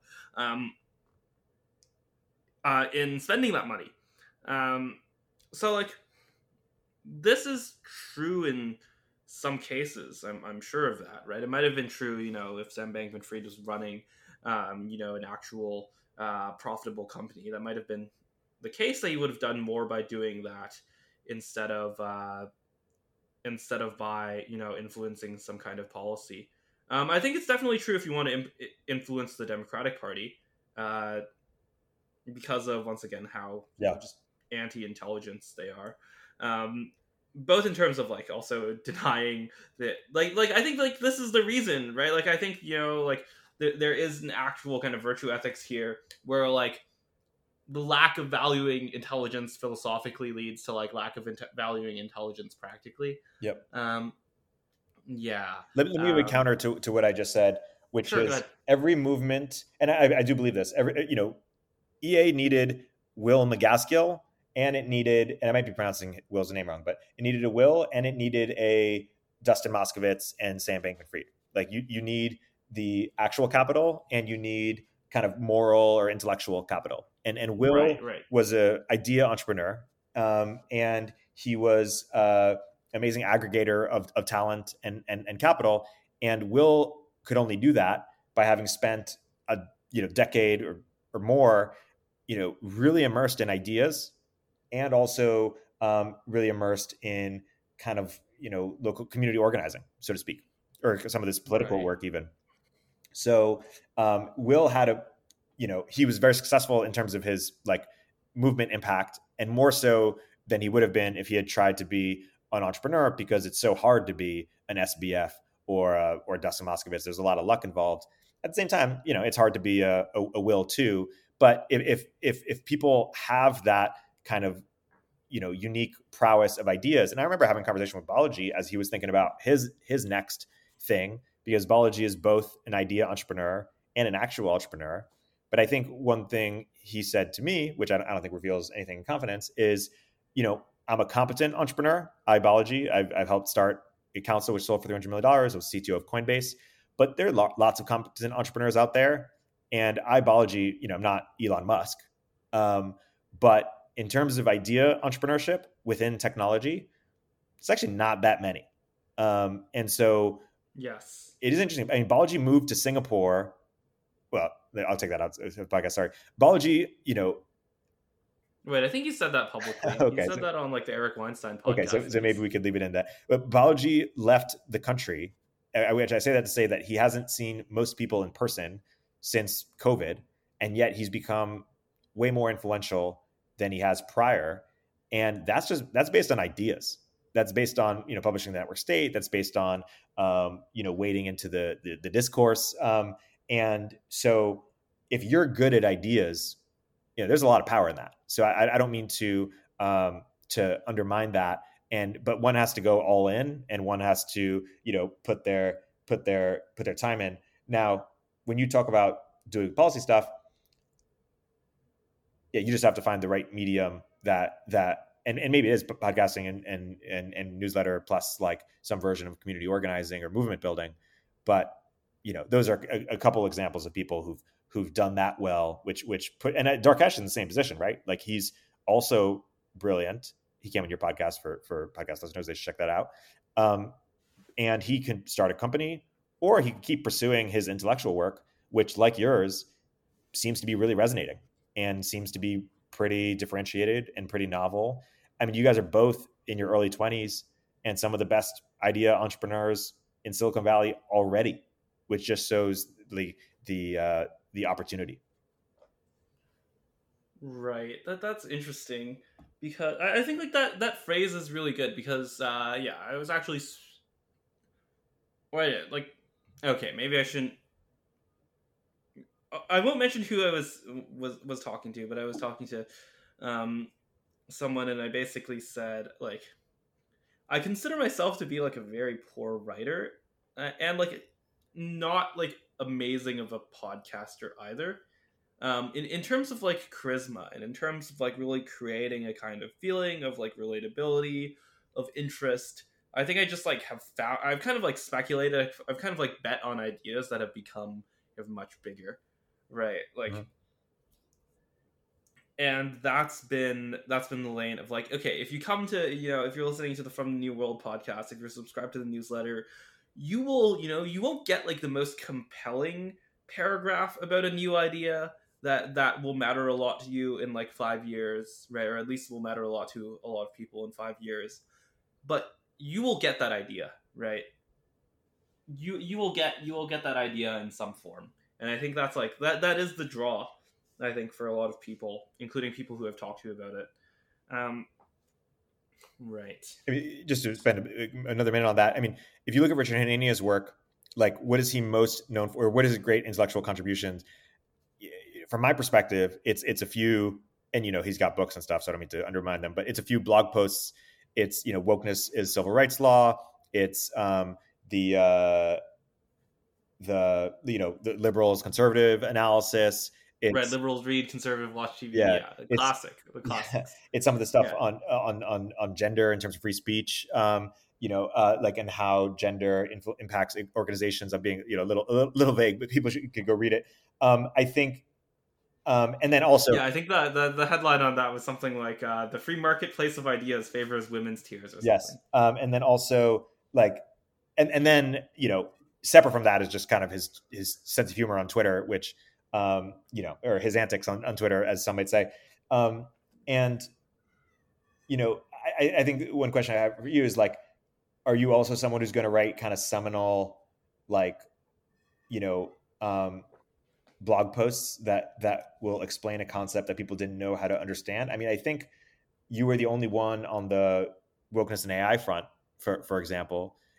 Like this woman, Renee, I forget her last name, DiResta, has built a whole career on kind of like riding the misinformation wave. She's from the other side, of course, on the left via the social media stuff. But to the extent that AI and censorship is going to become a major issue, it's going to require someone really technical to figure that out, who also understands some of the politics stuff.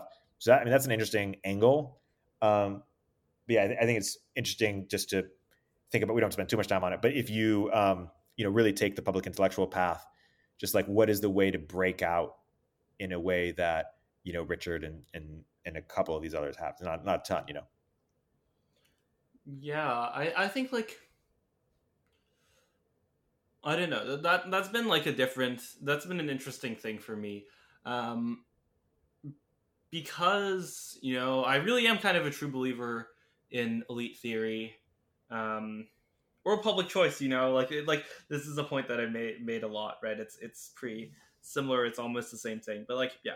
A real believer in elite theory, a real believer that it matters kind of who, like you found out about me by listening to this podcast, right? Like, and like I think there are many such cases where they're like, once again, like to go back to the beginning, I do think there are trade-offs. I think there are pretty strong trade-offs between public and private appeal, or like public and elite appeal, right? I think that if I had basically like a clickbait thumbnail and headline on every single one of my episodes, right? Like this was something that I actually discussed with a different podcaster. He suggested, like putting in clips of like news articles or whatever, right? And like I think like from a pure kind of growth perspective, like that makes sense. That's true, right? But and it would make sense, not to do like 4-hour podcasts. But on the other hand, I think that it's actually crucial that you have some of these signals that basically say like, actually, this is not a normal podcast. Yeah. Right. Like I think that kind of like counter signaling actually really matters. Like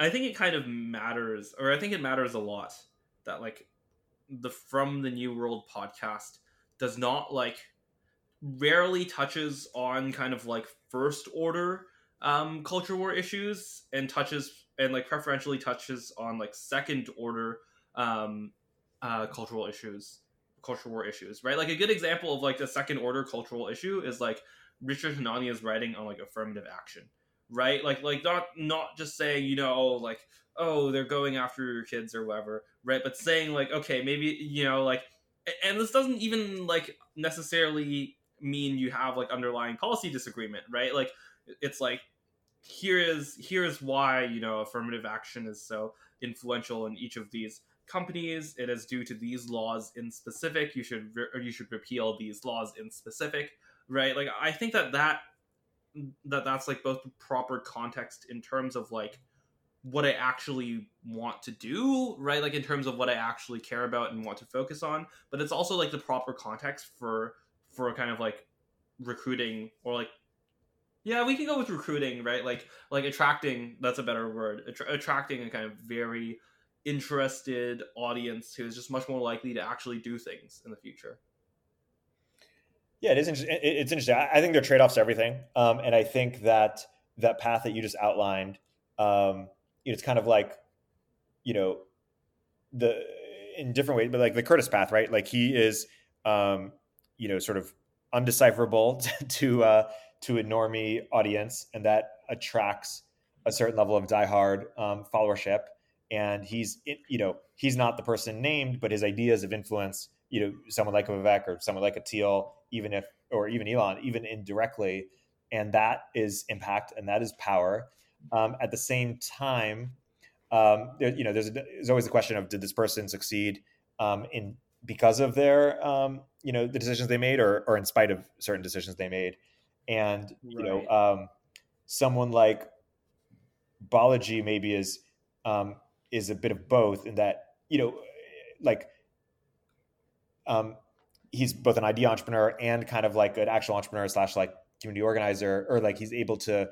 Yeah, he was elite much more before he was like publicly well known. Yes, and I guess what I'm saying is, it's easy.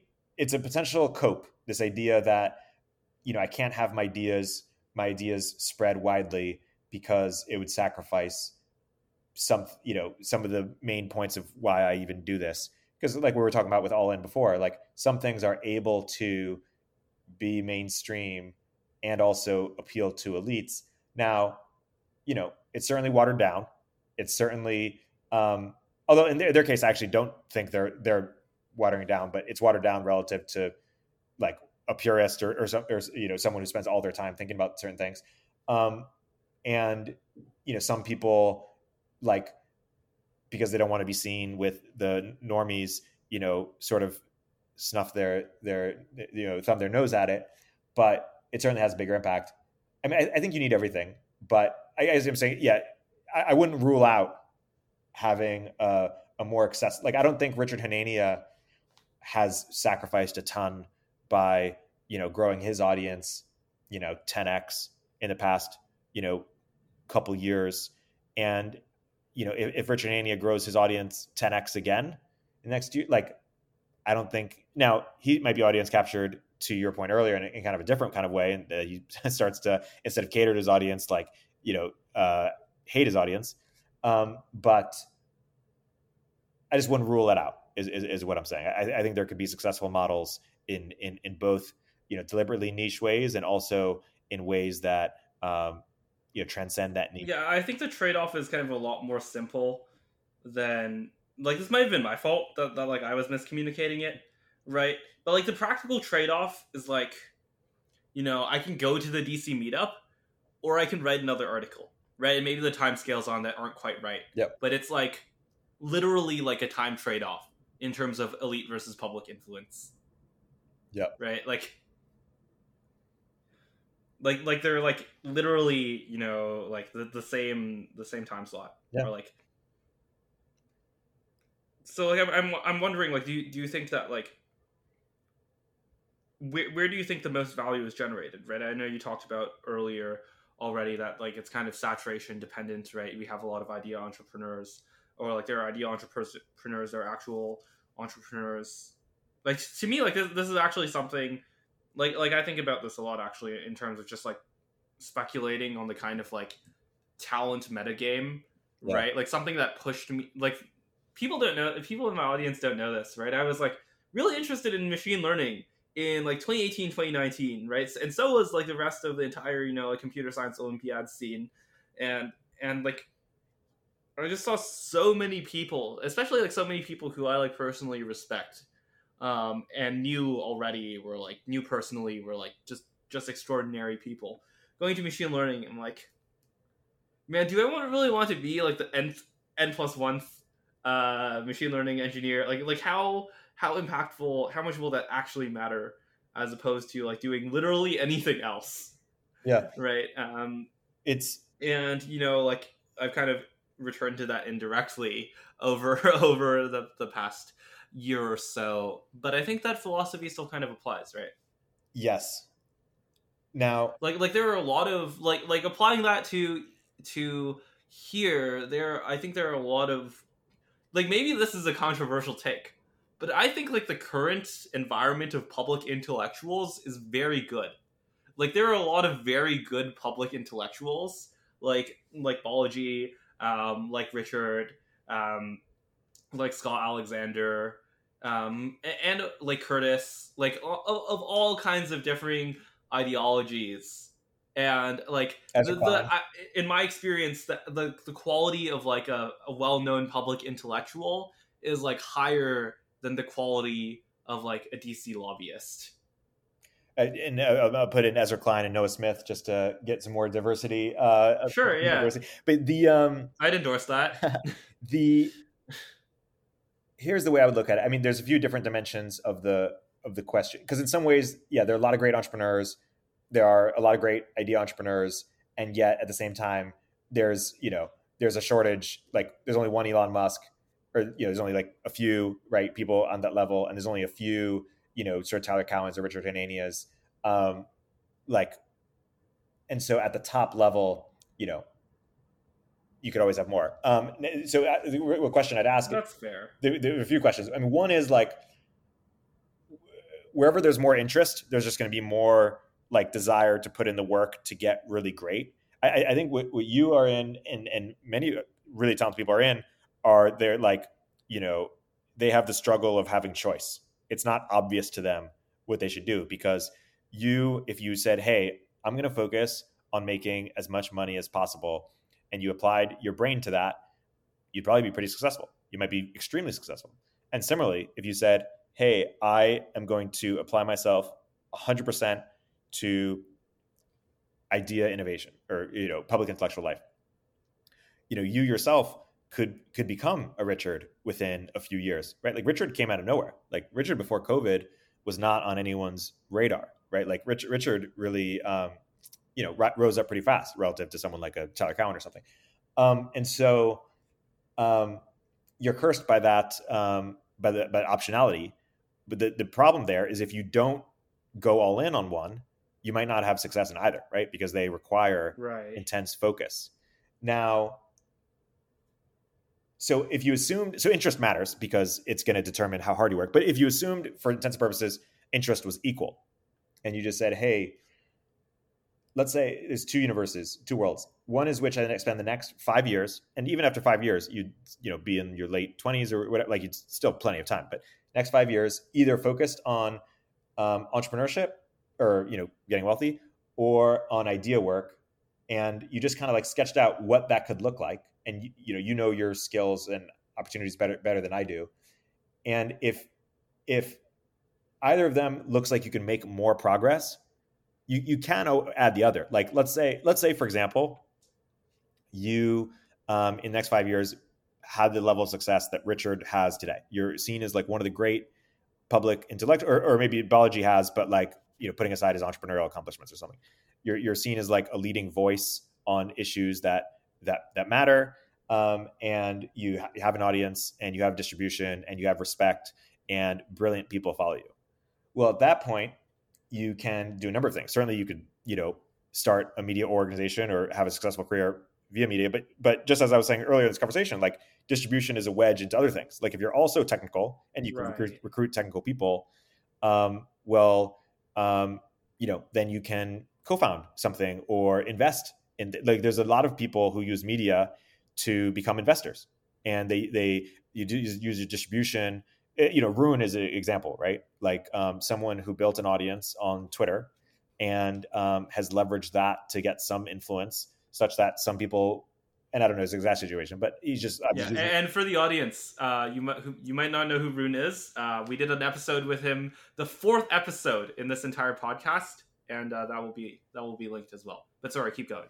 Sure. So I think, and I would say the same thing to Darkesh. It's like, where can you make the kind of quickest traction? Like what is the quickest path to, and for, let's say I'm talking to Darkesh, it's like, hey, podcast is taking off. Like, what if you went all in on the like, how far could you go with the podcast? And then it's like, okay, what are adjacent things you could do from there? It's like, I mean, Tyler Cowen, if Tyler was more kind of, if he was younger in his career and more ambitious, he could start, or more commercially ambitious, he could start a fund as well.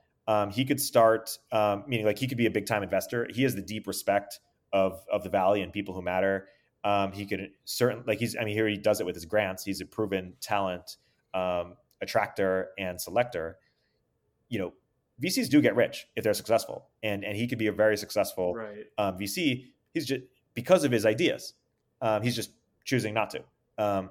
And so I think it's really like the combination of where are you most interested and where do you think you can make the most traction. And if you're, and the thing with you is you already have some momentum in the idea space. So if you're like, hey, I could really like go all out on this for the next few years, and really make some traction. Whereas if you evaluate the get wealthy path and it's like, I don't really see a path, or it's not obvious, like I'd have to, scrounge for a while. That said, I could have said the same thing to, let's say SBF, before he started FTX or whatever, had a blog, and that blog was doing pretty well. I could have been saying, hey, why don't you like take this blog forward? And he, kind of clinically identified, a few opportunities to make money, like misallocations, or just like arbitrage opportunities. And now if SBF had been given that advice in 2004 or some other time period, like maybe we would never be talking about SBF, because he would have tried some, other internet thing in which he had no strategic advantage and wasn't a way to get $30 billion in 3 years, because before crypto, there was no way. So timing really matters too, in terms of like Right. what really is the arbitrage opportunity. And so, I mean, the the comforting but also, somewhat challenging, um, you know TLDR on this is like, it seems like you could be successful in either path, and it seems like either path could lead to the other. And so it's really just a combination of like your assessment of your skills in terms of where you think you could have the highest leverage, where you're most distinct, and that's on a more granular level, because on I haven't worked with you, but like on the surface, you seem like you could do both. So your assessment of your own interests, your own talents, your own interests, and then your assessment of the market opportunities, and timing, in correspondence with those. Right. How do you react to that? Hmm. I think I just believe in base rates too much. Right? Like here's the case for it. Right? Like, so yeah, technical development kind of, or like, yeah, kind of separate that off a little bit. Right? Basically, like, frontier tech research, some other kind of entrepreneurship, um, media, or kind of like insider politics. Um, like what is the correct ratio of allocation of like top level talent between those, Yep. right? And to me, just kind of like at the population level, there's a lot of tech, or there's a lot of allocation into technical development and entrepreneurship. um, and yeah, like once again, going back to the quote, right? Like, the potential, it's kind of strange as well. Like it's the things that you would do on the policy side. Maybe this is also another thing that makes it kind of like easier to motivate left wing people, right? If you think that government is intrinsically, or like on average, right? If you think that government is on average bad, then you know that you're playing a defensive game, right? Like, my goal with like the future, like machine learning policy think tank, is like, if literally nothing happens, right? We would be like celebrating if like no AI regulation happens in the next 5 years. We will like be partying. We will be, we'll be like, this is extraordinarily successful.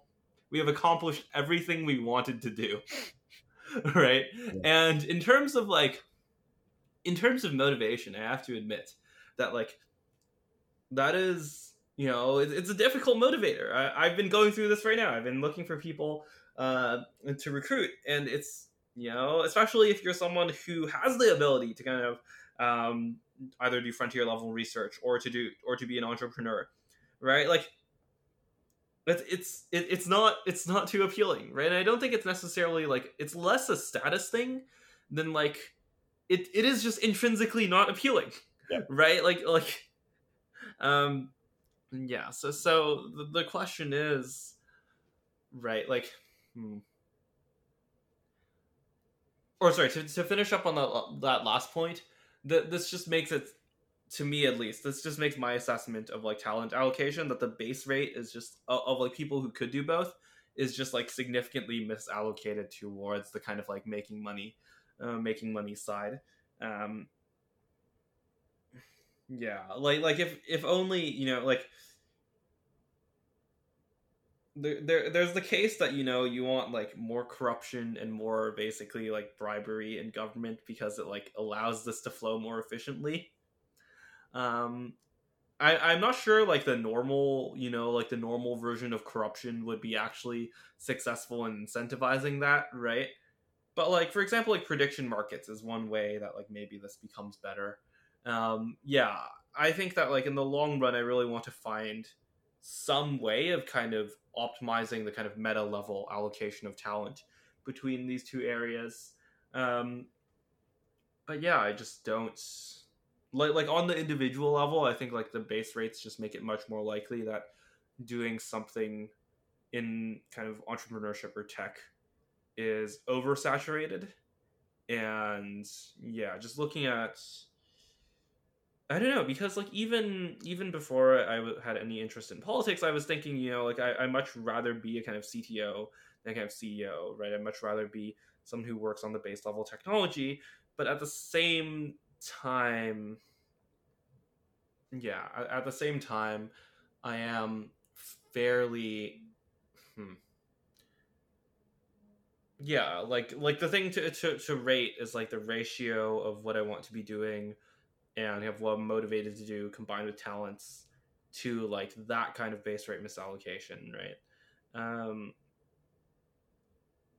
yeah, I am like the thing is that I'm like 75% confident that some kind of policy work is the right idea, and then but that's still only 75%, right? I still think like thinking about this more would be very valuable. Like literally thinking, like what am I going to do for the next like 5 to 10 years, Right. right? Even Hmm. let's go with hypothetically, let's say you're taking the policy work path, and then let's Sure. just brainstorm how to do that. I mean, one org that is interesting. Are you familiar with Teach for America? Um, I think I remember like Andrew Yang talking about it a So long time ago. No. so Andrew Yang actually started an offshoot or an organization inspired by Teach for America. It was called Venture for America. Right. Yeah. So Teach for America, I'm not surprised that you don't know about it. It used to be much more relevant like a decade ago. Like when I was, it's kind of lost its luster for whatever reason. But when I was in college, like I applied Teach for America, got in, and I was planning on being a teacher for at least for 2 years. Interesting. Now, and I would have been a special ed teacher in the Bronx. I have like no patience for even like amazing people who are like underperforming or something. Like I would have been terrible. And so then the question you ask is like, how did Teach for America convince me to apply, get in, and almost do it? And they convinced a lot of people at top schools to do it. It's a combination of like talk left, act right, right? Like they made it so prestigious in terms, it was super selective. So it was a top signal. So the idea was like you would go do TFA for 2 years and then go to like Goldman Sachs or whatever, Bain, or like it was a career accelerator. And they had all these Hmm. partnerships and they got all these brilliant people. And then they made them look like heroes. They were like, hey, education's broken. You need to save education. And their marketing or propaganda, or whatever you want to call it, was amazing.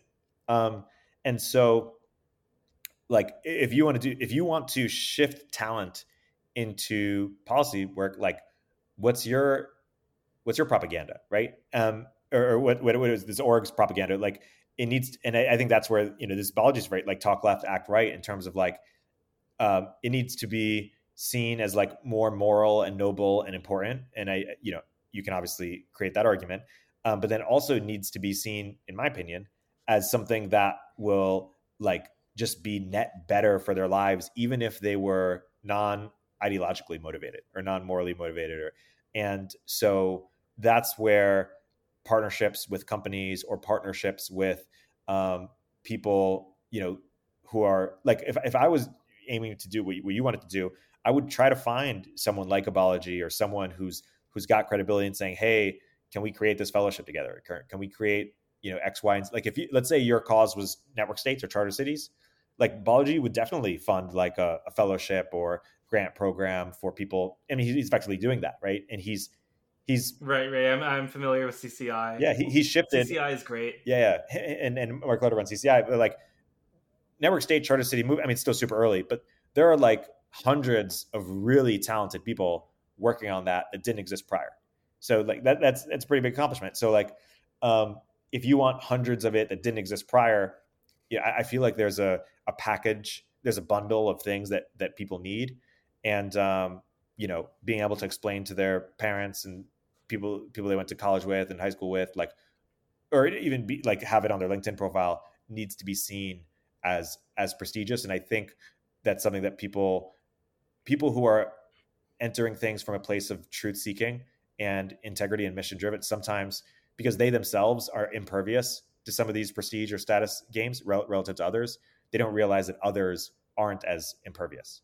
And Right. I think like the biggest motivator that I've come across so far, both for myself and for like other like-minded people. I've just been workshopping how to tell this story exactly. But have you ever seen the movie 20th Century Boys? No, I haven't seen it. Okay, so like the plot of the movie is that like a cult takes over Japan, and then eventually the world. Um, and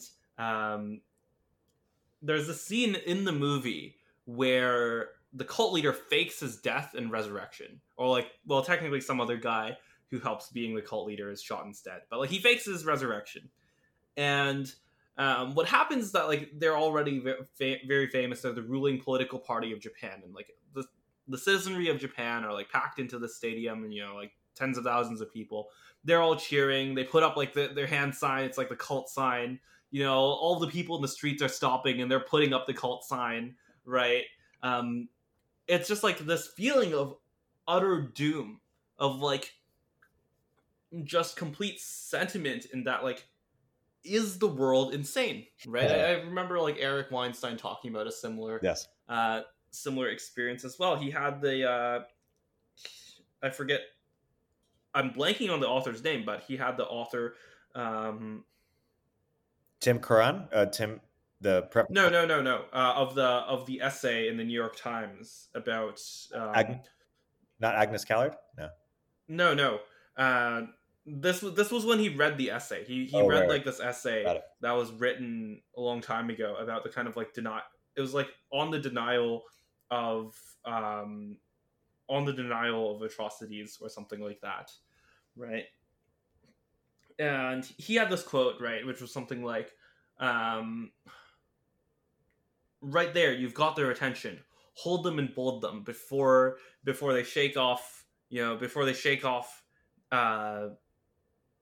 their confusion like a puppy, like a wet puppy or something like that, right? I'm forgetting the quote right now, but like, I think that it's both true and incredibly powerful to emphasize that is the world we live in to some degree, right? And we're going to talk about this later with egalitarianism, but like it is just true that it's genetically encoded in many people, or like it's an evolved pattern of behavior to deny reality in very specific ways that are responsible directly for some of the greatest missteps, the banning of innovative technologies. We can look at nuclear as like the key example here of just voluntarily creating this poverty and creating this like completely unnecessary struggle. And of course, even more in the past, right? With communism,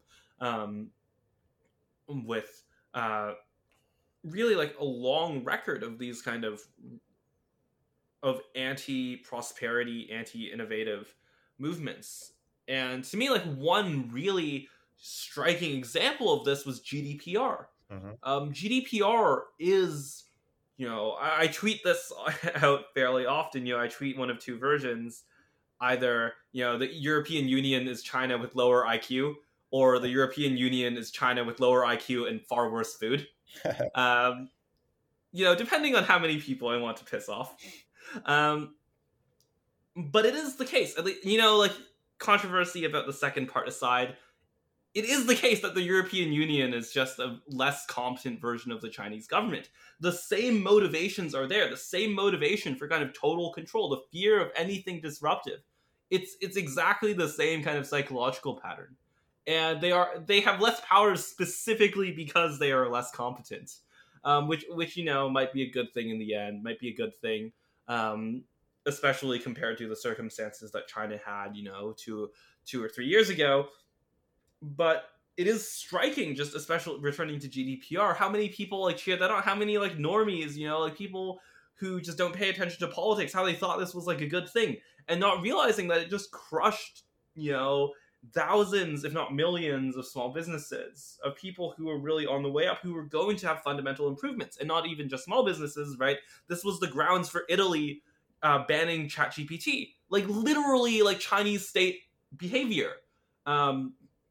And this is just, this was cheered on, this was celebrated. It's exactly the kind of 20th Century Boys moment, I think. The big idea is that, like, essentially you're not living in a world where like the safety of your industry is guaranteed, and like empirically that's been the case, right? It's not like it's not 100% of the time the industry gets regulated out of existence, but it is like pretty common, right? If you were a nuclear engineer, in like the 50s or 60s, you have seen that like real time, and I think that has happened to a few tech people, and that is why like as Peter Thiel said, liberty and democracy, or was it like democracy and freedom are no longer compatible? I don't think that's quite the case, but I do think the incentive is you basically need a lot of people, quite frankly, like people like me, who are acting not in their self-interest in order for freedom and democracy to be compatible. Mm-hmm. How so? Say that more. Say more about that.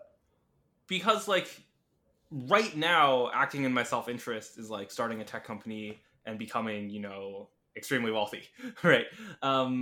Certainly there's a higher chance of becoming extremely wealthy doing, even though like, it's not guaranteed, I might fail for sure. I'm keeping that in mind. I'm for sure not like 100% confident that that'll happen, but certainly it's a much more likely path to wealth than doing machine learning policy, right? Like, mm-hmm. That the incentive is like the people who hate the market will like go to areas outside of the market, right, and in fact will work very hard to crush the market. The people who like the market will go into the market and succeed in the market. And so like that's the core case, of the free market selecting against the free market. Yes. So your marketing is basically tech needs a defense budget. Tech needs a defense team. That's a brilliant way to put it. Yeah, exactly. And I think that's strong marketing. I think it's interesting to look at this in the arc of how Silicon Valley, said broadly, like tech has approached politics and kind of its defense in the past, and mostly how it hasn't had to. So let me give a brief overview. I mean, basically, Silicon Valley in the late 2000s, with Obama and the Arab Spring, was the darling of the left. Like social media had ushered in, all this freedom of speech, which was at the time, corresponded with left wing causes. Arab Spring being one of the biggest ones, and then of course, Jack.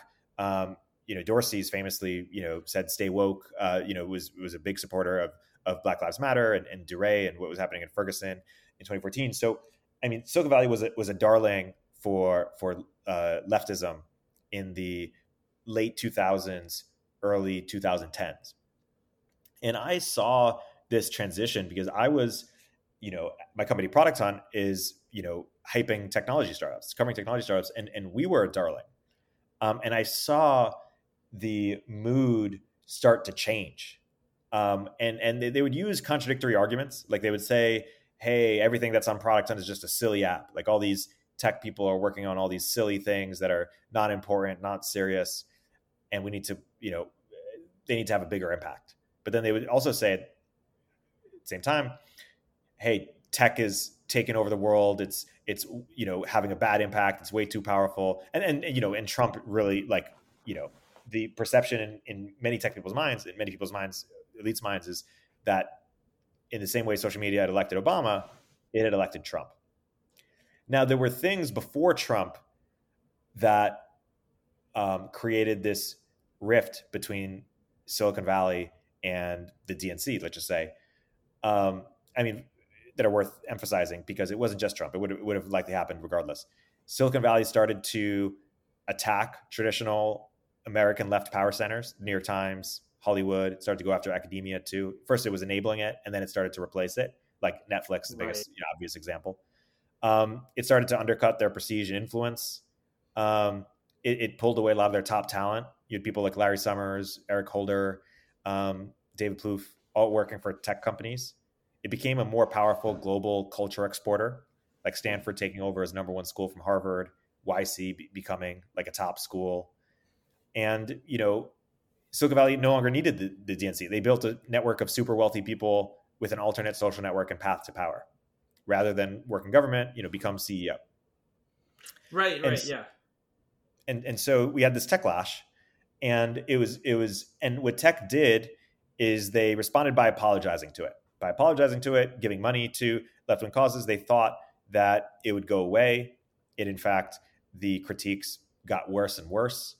And what happened around, I'm fast forwarding a bunch, but what happened around COVID was you had a contingent of people who said, I'm not apologizing anymore. Actually, I'm like directly fighting back.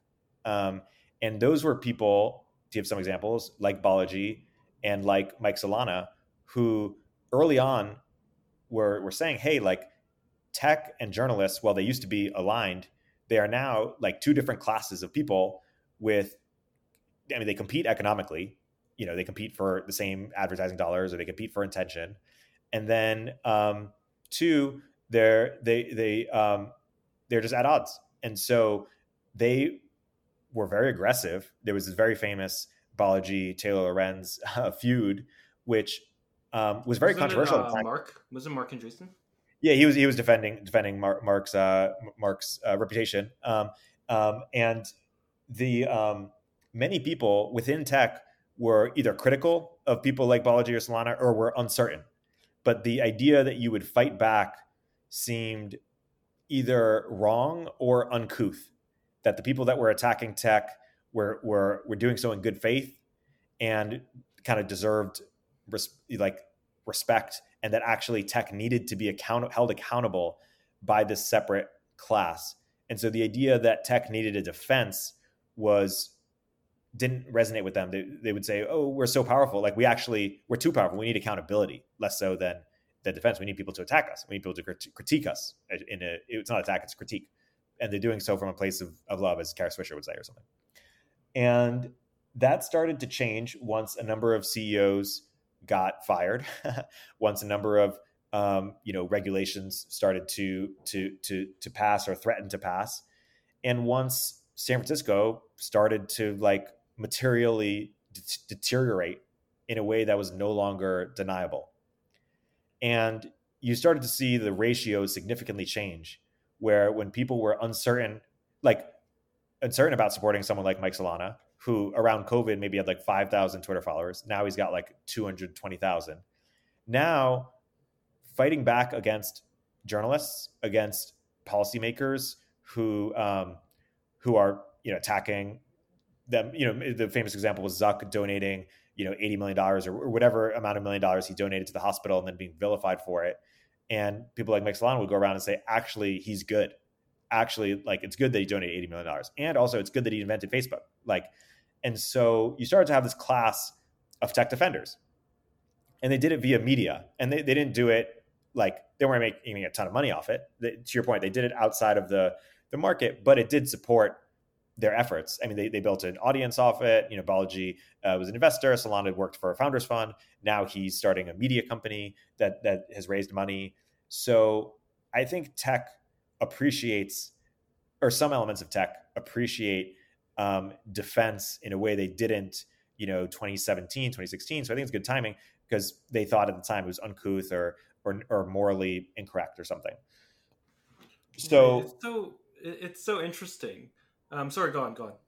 I would say is I think so. I think that's a strong marketing push, but then I think it's like you then get into the details of like defense from who and in what area, and if it's on the AI front, I think people need to be more persuaded, I would say, that woke AI is a big threat relative to just AI from like safety in terms of Eliza Yudkowsky concerns.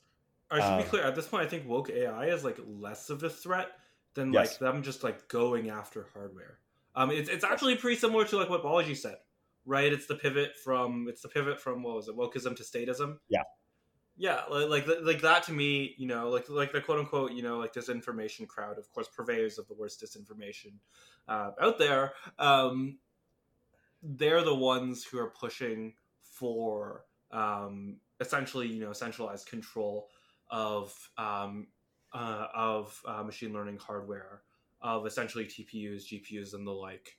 And there, I think, is the main venue of attack, as well as kind of financial attacks from the FTC.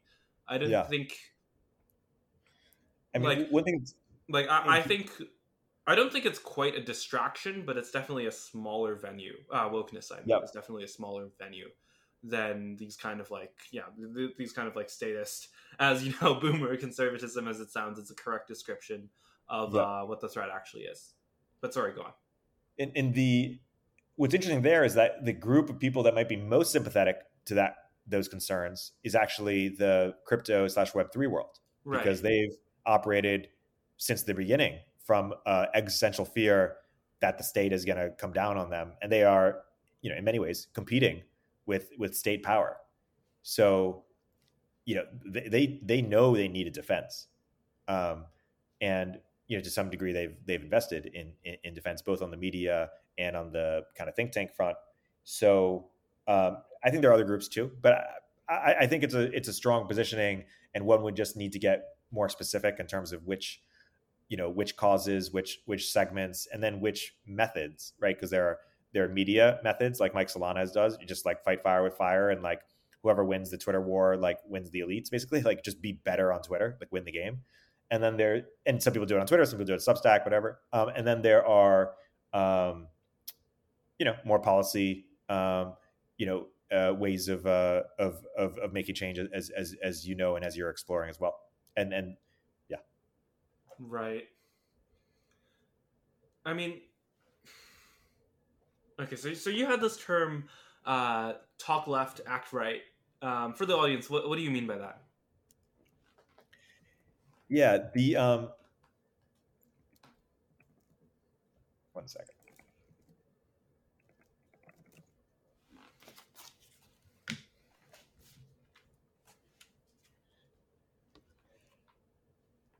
To describe talk left, act right, you first have to talk about what is left and what is right. And there are a few different ways of defining it. If you define it ideologically, you could use Brian Kaplan's definition that you've used as well. Like the left hates the markets, the right hates the left. Or Michael Malice has this quote: "Ask a right wing person if people are equal, they'll say no. Ask a left wing person if people are equal, they'll give you a speech." So it's this idea that left wing people favor more equality, and right wing people favor more hierarchy, or will recognize that. And there are other ways of slicing it ideologically. You could say the left is all about universalism, and all about universalizing its ideology, and the right is more narrow-minded, more more tribalizing. You could say the left is more about more utopian, in that they believe a better world is possible, and thus it's one's duty to make that happen. And the right as perhaps more constrained. That's to use Thomas Sowell's like constrained versus unconstrained vision about what's possible, and thus accepting the limitations of what we can actually do. Anyways, there are a number of ways of slicing it ideologically. But then you say, is it actually an ideology? Because if you were to say, what does the left believe and what does the right believe, like, even as recent as 30 years ago, you might say, oh, the left was anti-immigration, anti-trade, anti-war, and today they seem to be pro all those things, or at least more in terms of the sense of Ukraine. Like the ideas flip flop, and the parties flip flop on ideas, and so you can say, okay, maybe it's a group of people. This sort of and these left right is more about tribal loyalty to that group of people than it is to a certain set of ideas. That's another way of looking at it. I think that's true to all these ways of looking at it. But the last way of looking at it, which relates to talk left, act right, is this idea of maybe it's a and before I get to that, like the cleanest way of thinking about the group of people is what we saw around with with masks, and basically, or in COVID in general, how the left flip flopped so quickly on whether they're for masks or against masks, et cetera. And this idea of first it was racist to think that COVID was happening, and then it was you were a rube if you didn't think that we had to go on lockdown. And so maybe the third way of thinking about it is is like maybe it's a series of tactics, actually. Like maybe leftism is a way to sort of rise up within a organization or make change. Basically, it's a way of calling for more, you know, respect to the downtrodden, either genuinely or unwittingly, cynically. But there's this phrase, of course, if you aren't a liberal when you're young, you have no heart. But if you aren't a conservative when you're older, you have no brain. And part of this can be explained by when you're older, you have more status. You've developed more capital, like actual capital, and then career capital, reputation capital, and you have more of a stake in society. But when you're young, you don't have that much, and so you want more. And maybe leftism is like a status acquisition tactic, and rightism is a status retention tactic. And so then one has to ask the question, like, and so when the cynical way of saying talk left, act right is basically like Harvard, right? Like Harvard is one of the most fervent proponents of some diversity, equity, and inclusion, let's just say, or kind of wokeness, and I'm using Harvard as a metaphor for universities, elite universities, and at the same time, Harvard is the most exclusive place, university in the world, in the sense that anyone in the world who would go to university would pick Harvard as their first university, and Harvard rejects, has like the lowest acceptance rate, and they advertise their lowest acceptance rate. So they're certainly exclusive.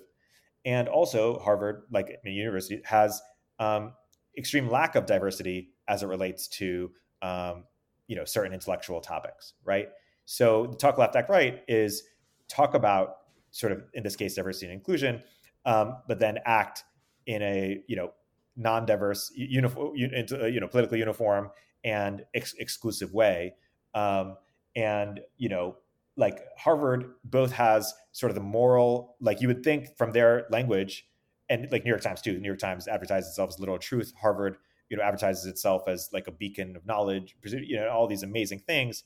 And, and for the good of itself. And yet it's sitting on like a $40 billion, endowment. I mean, there's so many like, capitalist things about what Harvard is doing. And capitalism in the bad way, like crony capitalism. And there are more examples I shared in my post called The Hypocrisy of Elites, where the people that were, advocating for defund the police, more often than not, were white people who did not live in high crime areas. Right. And so defund the police served as a way for them to signal that they were, left wing, and thus, more moral and more noble and more caring, but acting right in the sense that, they have, live behind gates or don't live in high crime areas. And you see this actually like in many, many different issues, whether it's about, gifted programs in schools or body positivity, or, relationships, polyamory, like, or the environment, right? Like the people who are spreading the most left-wing egalitarian messages are the wealthiest people who in their own private lives, do send their kids to private school, do work out a ton, do end up getting married and in monogamous relationships, do inflict the largest carbon footprint. And so that is kind of the talk left, act right on an individual level. And on an organizational level, it's this idea that you need a mission. The left is, one way of saying it is the left is optics, the right is substance. And, if you don't have optics, that itself is like a lack of substance. Like you need both, right? Like you need a mission that is going to inspire people in a democratic way. And when I say democratic, I mean like you need mass coordination, right? Certainly to win elections, you need masses to vote, and they're likely going to vote for the thing that promises them more stuff or, something better. But then also on a corporate level, like you want to appeal to customers, you want to appeal to recruits, and those people need to tell the rest of the world a story about how they are making the world a better place. And, saying we're going to make a more efficient hierarchy, is not as inspiring as we're going to have, equality of opportunity, which of course is a weasel word because no such thing exists. but it's actually a good example of that is a left optically type thing, but when done right is actually a right wing concept. So that's what I mean when talk left, act right is basically appeal to the more reasonable sides of egalitarianism, ones that everyone would get behind, but then also ensure that you are acting in a way that is going to lead to most success for your organization. Right. I think some of that. I think some of that really does kind of show how deep of a hole we're in. Like, do you know who Parrhesia is? Who Like Parrhesia? Yves Parr. No, what's that? At least that's the name he goes by on the internet. I don't know if that's his actual name. I don't know. Yeah, he writes this newsletter called Parrhesia. He's kind of in similar circles as Richard Hanania and I, and like Ideas Sleep Furiously. This kind of crowd, and he like calls this circle like right wing rationalism, right? And his idea, this is kind of inspired by something like Richard Hanania said on my podcast, is that like the right wing just needs to focus on like factual things that it knows are true, like genetic differences and market efficiency, and like basically just like read statistics and evolutionary psychology, right? Basically just like point at facts that are like that like the left wing denies, right? To me like this is like saying we're gonna build an entire movement that's like like just imagine the left wing version of this, right? The left wing equivalent of this is like the only thing that we are gonna run on is that like vaccines reduce mortality. Higher carbon emissions is correlated with higher average global temperature. Like a left wing that is like that inert, right, just would not exist, right? It needs to have the kind of like it needs to tell you what to think. It can't just like provide evidence. It just would not function. That to me is like, I mean, like the black pill, like the pessimistic take is that like right wing rationalism wouldn't work either, right? Right wing rationalism, but at the same time, you have Macron, so like there's this broad question yeah. as to whether if you're going to compete with the left, do you do so on leftist terms or tactics, or do you reject the premise entirely? And the math. What do you mean by leftist tactics here? So, but what I mean by, let's take math for example. Like, there some schools are banning algebra or whatever it is, or restricting people like gifted programs, stuff like that. The left wing tactic would be to say, no, we need gifting programs. We need to teach kids algebra because that is the way that people from low income backgrounds are going to get ahead. And by restricting that, you are getting rid of what's it called, like equality of opportunity. You're reducing, social mobility. That's a left wing tactic. The right wing tactic would be to say, actually, like hierarchy is good, and yeah, people are genetically different, and we should let the most brilliant people rise to the top and let the chips fall where they may. It's focusing more on the accelerating the top than bringing up the bottom. This was like completely different than what I thought you meant. We'll put on a pin on that, but we can talk about this right now. I think it's very context dependent. I think a lot of the time as well, it's like salience based, right? Like if you're running an election, you should just draw as much attention to the math topic as possible because it's a classic wedge issue, right? It unites Republicans, splits Democrats. Like there's not a single Republican who's going to be like, actually we don't like math, right? No. But there are actually a lot of Democrats that, like we mentioned Renee DiResta, right? Like Renee DiResta supports teaching kids math, right? Yeah, like, exactly. Yeah, and she does so on leftist grounds. But the Richard's idea around like recognizing genetic differences, mm-hmm. I don't think that's going to be very effective.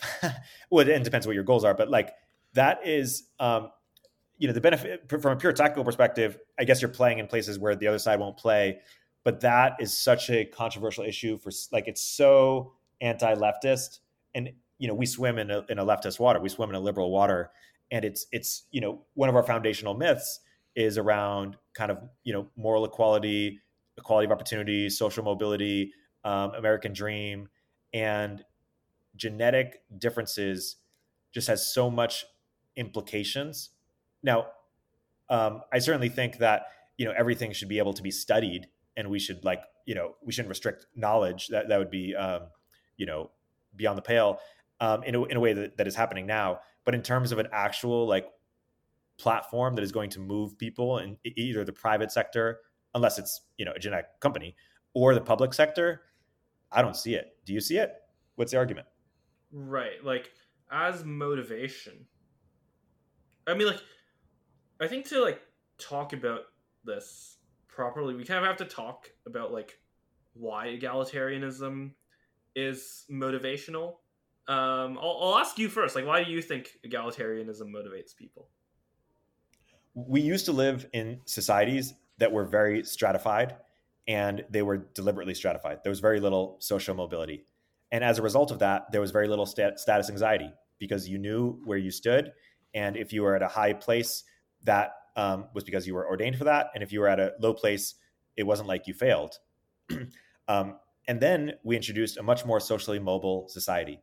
And as a result, where you ended up in society was up to you and your effort. And so at that point, things became much more high stakes. And so people's entire concept of self-worth, ended up would be where they were in society. And so in order to, I'm greatly simplifying, obviously, but in order to make sense of this, or kind of reduce the anxiety that comes with everything being up to you, certain environmental factors were introduced so that, or emphasized, I should say, so that it's not really up to you, it's up to the environment. That's just easier to take. And so if you're a successful person, you are effectively a threat to people who are non-successful, because your success implies that they didn't try hard enough. And so you could say, okay, well, what we're going to do instead is we're going to introduce genetic or environmental reasons, right? I mentioned the environmental reasons, but if you introduce genetic reasons, well, the problem with that is then how much social mobility really is there, and then you're back into a stratified society back where you started. You don't want to do that. But So you get regression to the mean, right? It's not intelligence is not 100% heritable, nor is right. most traits. Yeah, most people can't really understand the nuance. That's fair. Yeah, most people think that moral equality should equate with other kinds of equality as well. And the truth is, we do bestow more moral significance to people who've been more successful. We just celebrate them. We bestow more status onto them. And so the right, but that's because of the genetic denial, right? That's because they believe that that person. It's this right. is something that I'm personally very annoyed by, right? The conservative, pull yourselves up by your bootstraps argument. Yeah, right. That is a form of genetic denial. That is a form of kind of egalitarianism. In that people believe that people are literally created equal. Yeah. At the same time, there is a there are things that are optimal for the individual, and there are things that are optimal for the group, right? And so for society, it might be optimal. Or I'll tell you some reasons, not optimal, but it might be more constructive to not have it super obvious what everyone's IQ is, right? Because let's say there are people who don't have super high IQ who've achieved a lot of things, who've been very accomplished. And if there was a world in which they were known what their IQ was, maybe they just wouldn't have gone for them. And another much more provocative example is entrepreneurship, right? If people, there's this joke, I didn't try to do this because I thought because it was easy. I tried to do it because I thought it would be easy, right? Not because, yeah. And so entrepreneurs are acting irrationally in many ways. They don't know that the likelihood, or if they knew that the likelihood of the success was what it actually was, they might not pursue entrepreneurship. And that's what happens when people become more knowledgeable of probabilities. They tend to index more, right? Because on an individual level, you'd rather cap your upside if you can cap your downside, on average. Now, from a societal level, we benefit from thousands of people trying to be the next Elon Musk, even if it only means a handful of Elon Musk because the outliers outweigh everything else. And so within entrepreneurship, at least I think there's a benefit to certain irrationality, or I should say lack of understanding of probabilities, because the outlier benefits outweigh the costs of people trying.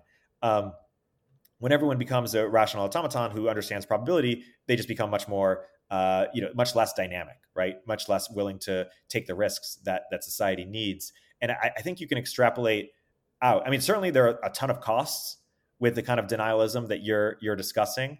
I'm also elucidating that there might be some costs with the opposite of the denialism, with really coming to terms with what one's odds in society are, and in some ways it cuts against the some of the simplifications or myths that tie our fabric together. This idea of the American dream of social mobility. Do we still want that narrative?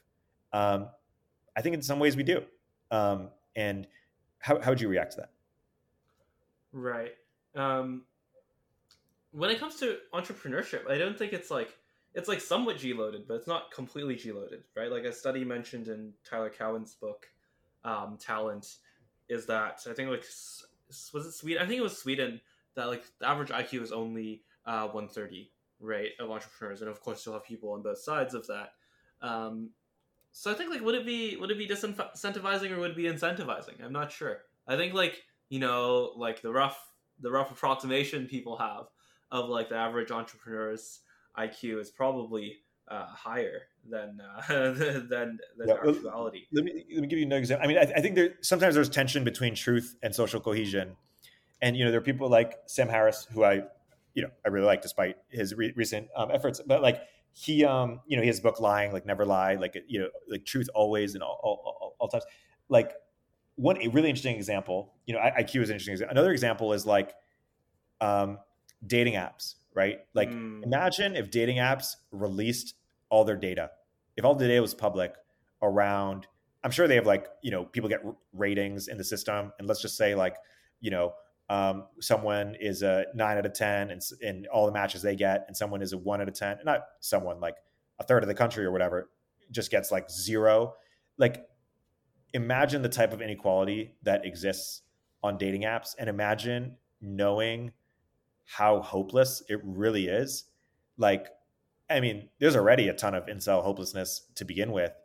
Like, don't you think that like information would further disempower people? Like, wait, so if people knew the correct or like knew the ratio of activity on dating apps, they would be less incentivized to what, like to use dating apps? Like I don't really put themselves out there. Like it's to put themselves out there. Like, because like entrepreneurship, I mean, like in dating, you have to, you only need one success, to make a marriage, but you might need to try a lot.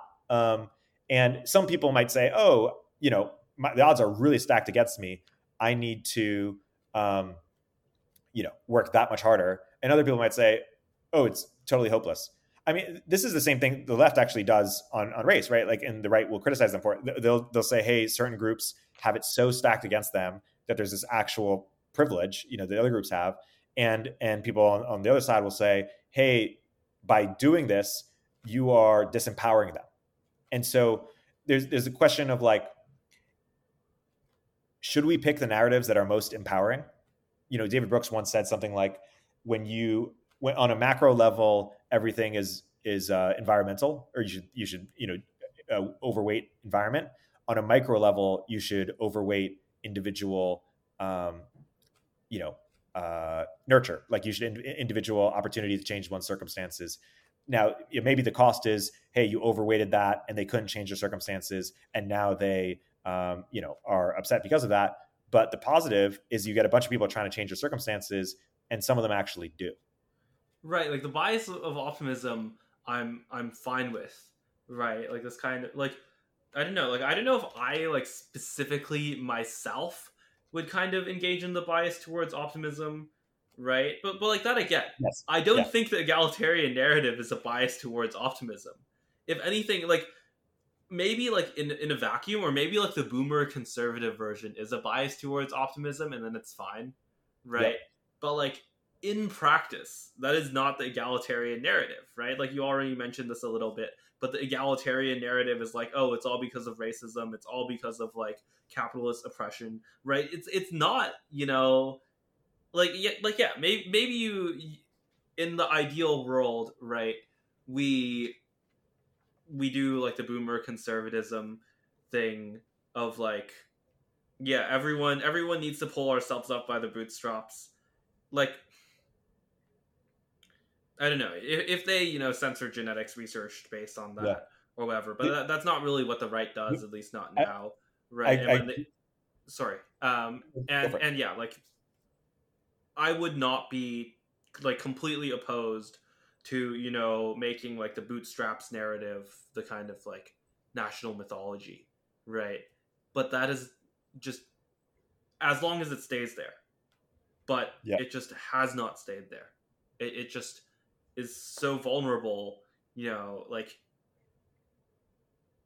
when you have when you have that, it is kind of like if you start with that assumption and people are like, oh, if everyone is born equal, if everyone has an equal chance of succeeding, then why are there group differences, Yeah. right? like when you start with that, it's kind of like a principle of explosion, right? In math, you start with any false claim, you can get to anywhere. You can get to the claim that like 1 equals 2 very easily. And right, like if there is some kind of stable state where everyone is a kind of like bootstraps conservative libertarian forever, like that would be kind of understandable, like from a deontological perspective. Maybe I'd still oppose it, but I think that we'd have much bigger problems to worry about. But like that just isn't reality. That just isn't the world we live in. Yeah. Have we lived in a society that was, in accordance with all things true? Like, has every society had its own myths that have helped create, some sort of harmony? And yeah, they are, liable to be warped for nefarious, self-seeking ends. But this is the state of society. Like, Yeah, is for sure. It's always it's always yeah, incremental, right? It's always marginal. It's always like we're not fighting to kind of as much as Jarvin would like to. We're not fighting to turn into like a kind of startup government. I'm just fighting to like have the ML ban, have the machine learning ban be at least postponed, if not averted, right? Hopefully yeah, averted. But it's all yeah.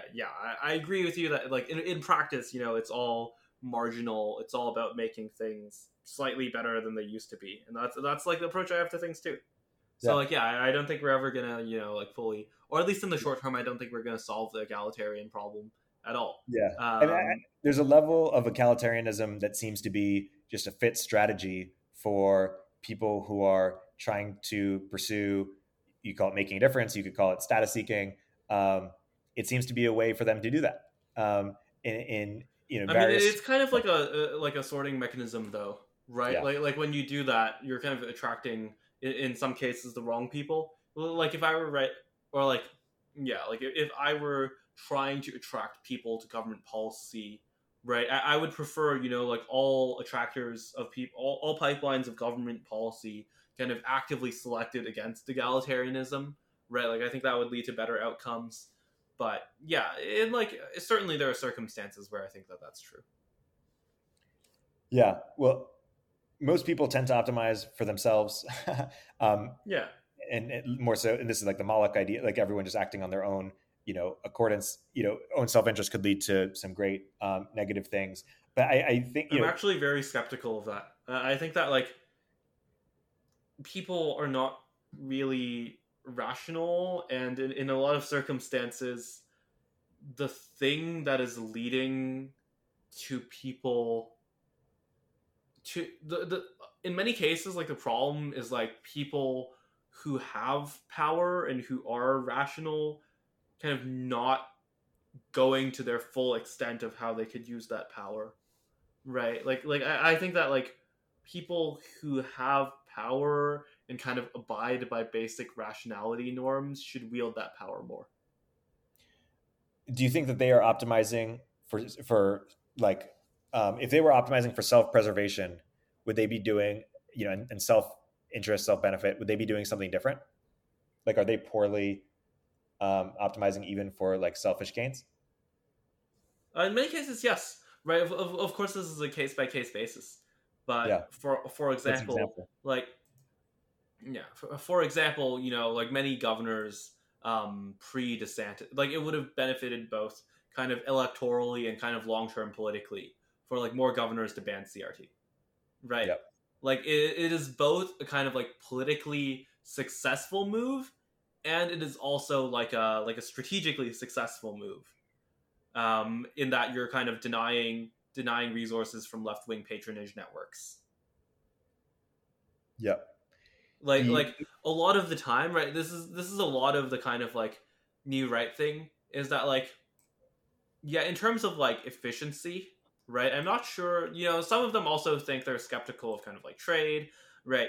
But a lot of the time, it's just like there's an obvious opportunity for a politician to like gain power for like the vague right, or like not even right, like banning CRT, is that really against kind of like Matt Iglesias thought or whatever, right? Like not the ban but like the action itself, right? Like so it's like beneficial to like 70-80% of the country, and it's like, and simultaneously it is in their self-interest, right? It actually does help them politically, and they just don't do it.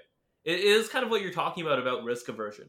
I think Yeah. like a lot of right-wing politicians are pretty risk averse.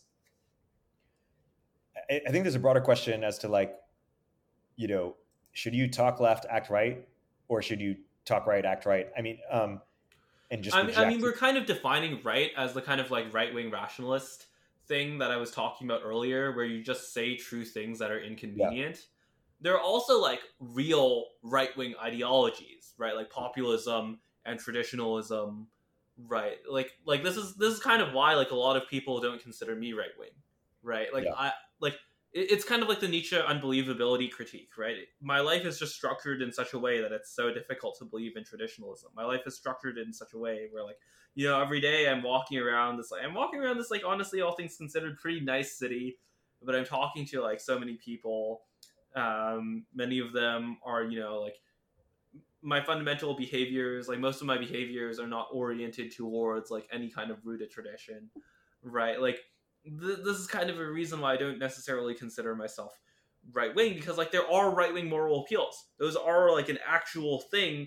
It's just that they've been kind of erased from a large portion of people's like historical memory. Like people who don't like actively, research, think about this stuff, or aren't involved in say some kind of religious tradition in some way, right? Like there's a thing of like actual, like there's a thing of like actual there's like an actual right wing, and it's like not Yes. just rationalists. I agree. And in some ways, those are big threats to the actual right wing. Like I'll give an example. Like someone like Balaji is although he is very good at optics. He is not egalitarian. He really believes in merit and hierarchy, and he's also he's a family man, got a bunch of kids. Like there's certain sympathies that the right wing would have with him, and he would have with right. But he's also a transhumanist, and he's also like radically pro tech. Let's pursue life extension, infinite frontier. Break up America. I don't want to speak for him in that regard, but like in ways that many right wing people would think of him as like a bigger threat to the right that they know, or the things that they hold dear, God, country, than even some mainstream or normie Democrats. So yeah, there are certainly big fissures within the right, as there always have been. Yeah, like I don't know. I myself would definitely not consider Balaji right wing. I'm not sure if he would consider himself right wing. No, I don't think so. I don't consider myself right wing. I think many people, certainly in tech, are politically homeless, right? Yeah, but don't I want think to like in many cases, right? Like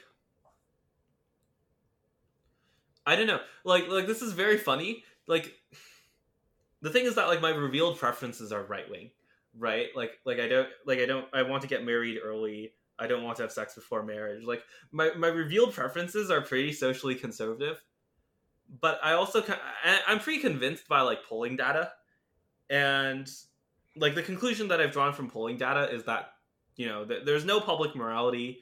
People won't vote for basically like societal parental controls, right? And with some of the abuses that could end up with, like that's probably a good thing, right? Like that people in general will not hold themselves to a higher standard of kind of social morality.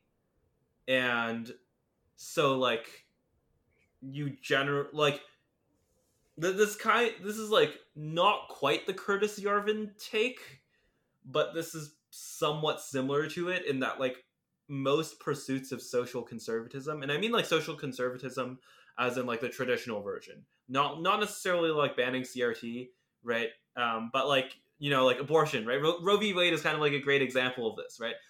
That's just going to piss people off, and that's not really going to actually make the country more socially conservative in any kind of meaningful way. Like the way I differ from Yarvin is that like he thinks that this means that you should like he wrote the entire like hobbits and dark elves thing. He thinks that you should really like basically like defer to elites, while I think that I'm more of a kind of like Balaji. I'm more sympathetic to Balaji's idea of like moral, basically like morality first network states, right? I think there should be a very socially conservative, charter city in like Utah or something, where you're just not allowed to have abortion.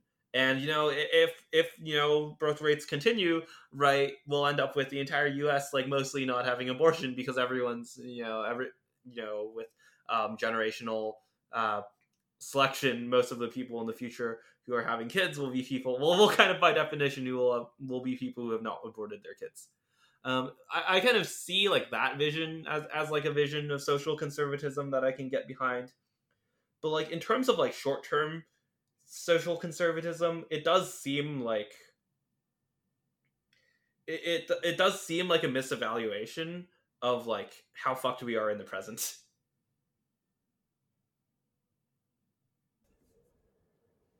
The Curtis Balaji kind of axis is interesting as a way of showing the different points. I mean, Curtis views Balaji and any other kind of non left wing sort of idea entrepreneurs, let's just say, as further empowering the left. And so he sees the Rufo types but even Balaji, and so they'd be better off doing nothing, like quote unquote, winning by losing, and waiting for as Lenin said, like the conditions for the revolution are not yet present or something. And so, whereas Balaji thinks that Curtis is just giving up, and Balaji doesn't want to wait like 30 years, and watch the country turn into Brazil or whatever the concern is. Balaji thinks that actually like impact can be done. Things can be fought, and Twitter can be taken over, and maybe other things as well. And so I think that's another thing that's interesting, is because like people will differ on what should be, and they will also differ on the tactics in terms of how to get there. Right. Yeah, that's fair.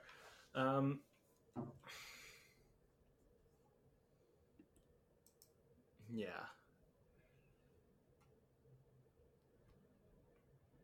I think like what's really interesting about these political theories of change is that they're almost inverted, in that the libertarians I think are more passive, and the populists kind of actually believe that something can be done.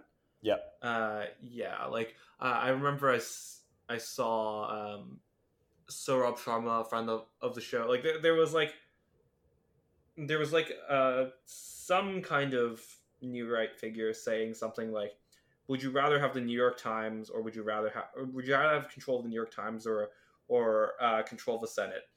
and then I think like I don't remember the exact tweet, but Saurabh Sharma, who is I think the president of American Moment, which is this vaguely new right Yeah. aligned um, policy pipeline for vaguely new right aligned policy pipeline.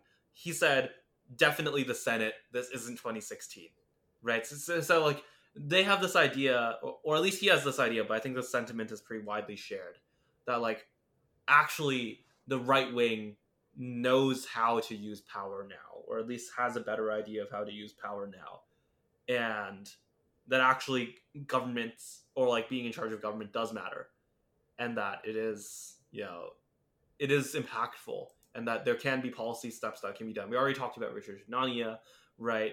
He sort of, although I'm sure he disagrees with some of Sorob's policy preferences, that there is definitely policy that can be done, policy that can be implemented once Republicans have control again to actually do something about these problems.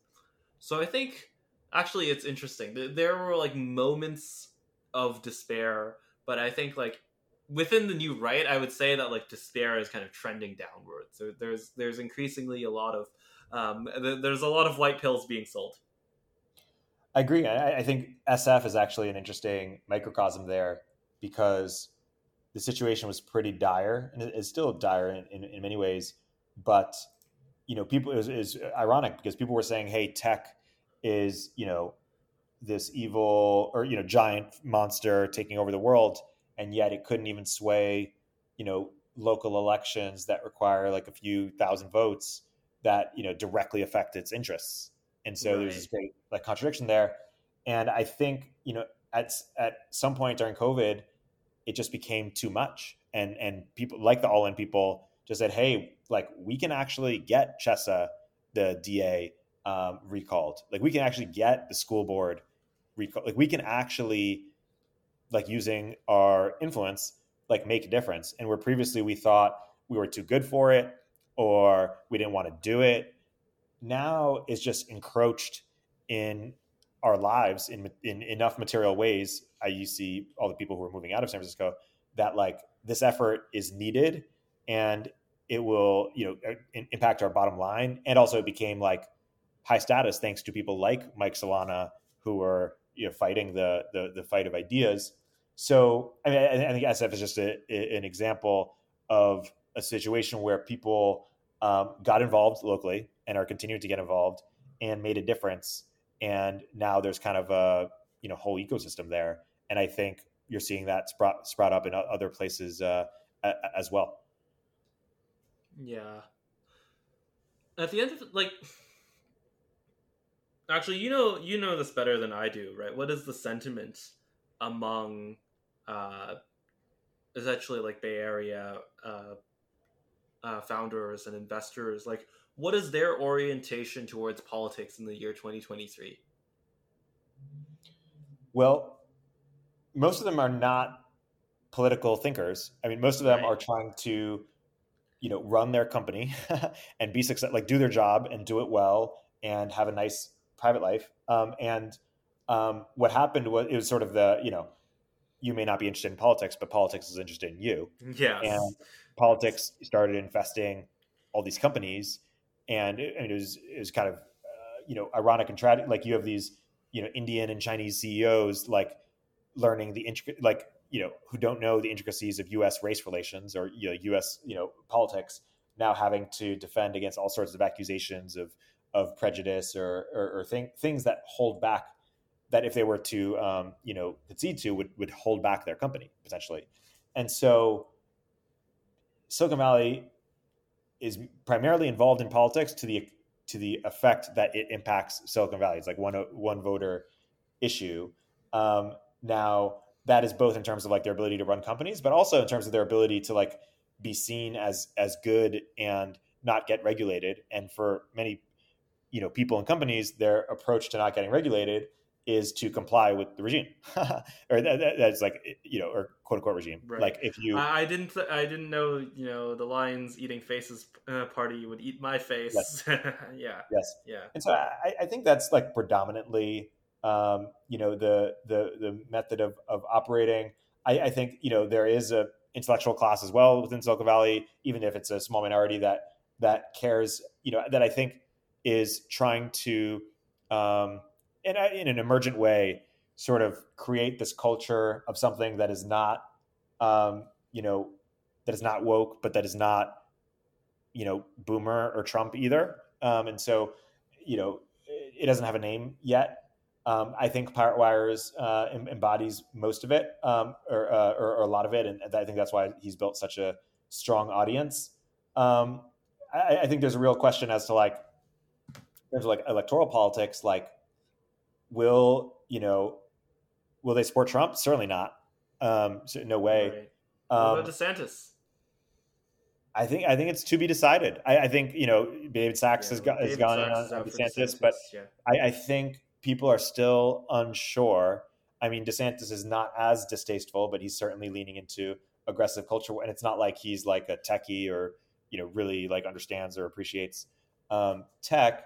So I think it's unclear, but I mean, Silicon Valley, like many fields that have attracted like a lot of really amazing talent because of all their wealth, attracts a lot of agreeable people. Like most, in order for companies to scale and get big and have impact, you need a lot of agreeable people. I mean, you need like disagreeable people as founders and as like, builders without the org. You need some balance basically between disagreeability and agreeability. But like on a large dimension, certainly like morally, Silicon Valley is like very agreeable, wants to be seen in good standing. I mean, it's your point about ESG, like they want to be seen as doing well and doing good and like making money. And so, and the left is just better. Egalitarianism is just often a better narrative, like one that seems more palatable than like pursuing excellence. Excellent. That's like not as much in vogue. Like people who are promoting excellence haven't done a great marketing job relative to people promoting egalitarianism. And so, Right. yeah, it Part of won't this is like, because like chasing after the real thing involves like efforts and involves being like being excellent is just like a much more difficult thing than being egalitarian, right? Like especially in an environment like SF, right? Or especially in an environment in certain companies where the baseline is already really high. Like it's one thing to be you can be egalitarian with anyone, but it's like it's one thing to be excellent at like you know some random public college. It's another thing to be excellent at like OpenAI, yeah, right? Like you really have to be if that's your legitimating narrative, right? You really have to be like on a completely other level. Like maybe Elon can do that, right? Like, but yeah, like kind of like the higher like the higher the bar is, the higher the higher relative to it you have to be, um, right. It is pretty interesting though. Like here's an interesting case where I think like immigration maybe marginally solves this problem, right? It might make others worse, like lockdowns, anti-market sentiment, but in I think like in a very noticeable way, immigrants kind of understand intuitively like both meritocracy and genetic differences much more. Yeah, I do think like this is a very strange one because it's like it's coded exactly the opposite way, right? Like left wingers supposedly like immigrants, right wingers supposedly dislike immigrants. I don't know. A lot of right wingers say like we like legal immigrants, we dislike illegal immigrants. Um, yeah, but in general, it's kind of coded as left wing. But I think in terms of like within the tech ecosystem, within like what works in tech, I think it's almost 180 degrees the opposite way. Like the white people like the egalitarianism, the immigrants like the meritocracy. Um, I think that is generally how it is. Like I think that is generally like the intra tech scene, right? yeah. I mean, it is interesting. Like maybe at the same time, like, you know, a lot of companies now have Indian CEOs, Right. and like you, I'm thinking about this on the fly, but like those companies are often like peacetime companies. I mean, you Yeah, could say that's true. Satya right now is wartime, and these are anecdotes, but like a lot of these immigrants, well, I'm not even sure if they're immigrants, if they're Indian, just but like have grown Like up, born in yeah, America. yeah, either born in America or went to like American inspired universities. I mean, there's certainly like there is something to the idea that Wes Yang said about Andrew Yang, which is because he is neither white nor black, he is not like a threat, or he's not part. Like there is Mm. something. And one thing that's interesting about Asian people that like go to Ivy League schools and like are smart enough to understand that they're like being systemically discriminated against, and yet in many scenarios, I'm sure you've seen this, like actually support it. Um, and No, maybe you're just misunderstanding the selection effect here, right? Asians, like Asians who are good at school, mostly are just like apolitical, right? Like the selection effect here, especially for like egalitarian ideologies, is like Asians who are not good at school and whose parents are disappointed in them. Like that is the constituency. That right, constituency specifically, right? Like if like here is like the thing. Like I disagree with a lot of like the mandatory voting things, right? But if you had like mandatory voting, the Asians as a demographic would go in a very different way. And like even in countries like Canada, right? Asians are much more of a swing vote.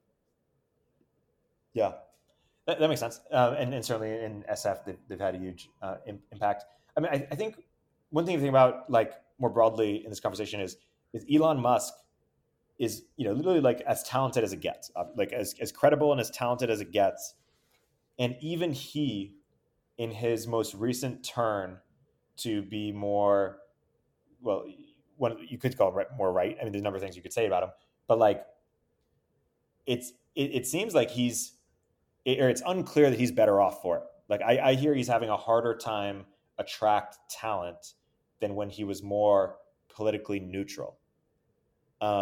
He certainly, I'm sure, is upgrading, introducing new talent to the right, I would say, or to anti-left or anti-woke ideas. Yeah, like Um, Elon Musk is kind of like peak right wing rationalist, right? Like he's had like IVF children, like how many now? yes. 11. He's pro choice.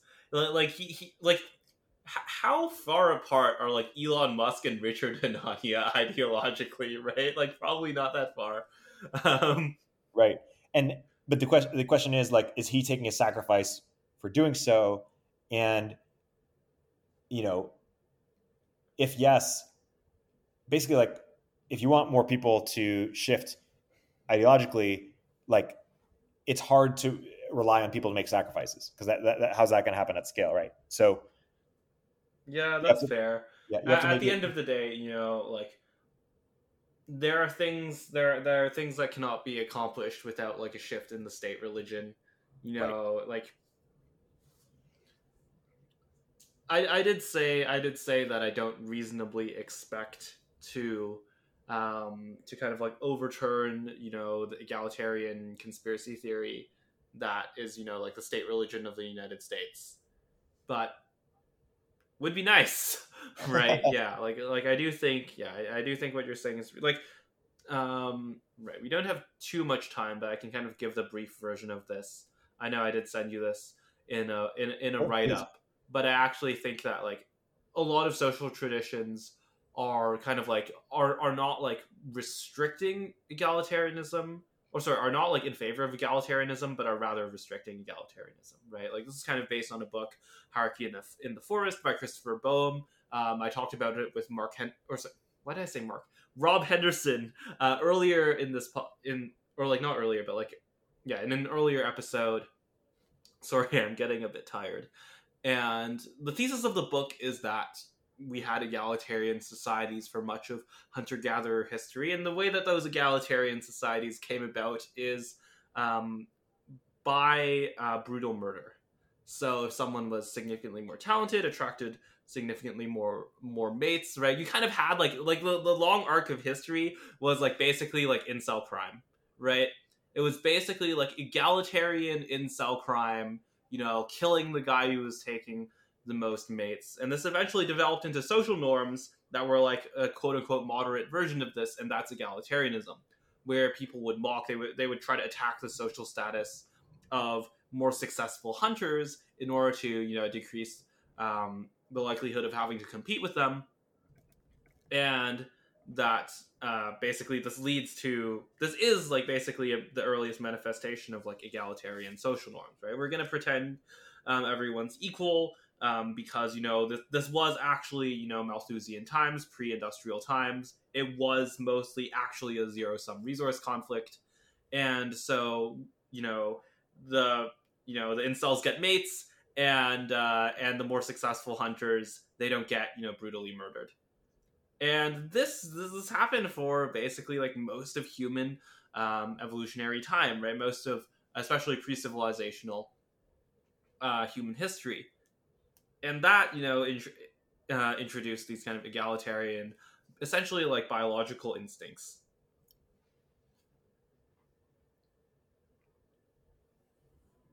The moral of the story is, are you there? Yeah, I'm here. Okay, yeah. The moral of the story, is that if we really want to undo the problem, we will need at the very least gene editing. So, or another million years of selection, which many people do not think we will have. The I'm not sure if we want to get into that rabbit hole. The intersection of software eating the world and egalitarianism eating the world is very interesting, because what software does is it exacerbates disparities, because Yeah. This is my favorite biology quote, right? Like freedom and inequality are synonyms, yep. Right? Like the more options you give people, the more abilities, the more capacity you give people, the more they're going to be chosen in different ways. Yep. And at the same time, so it exacerbates disparities. It codifies those disparities in like legible ways. Right? It measures them. Yeah. Okay. Yep. Yeah.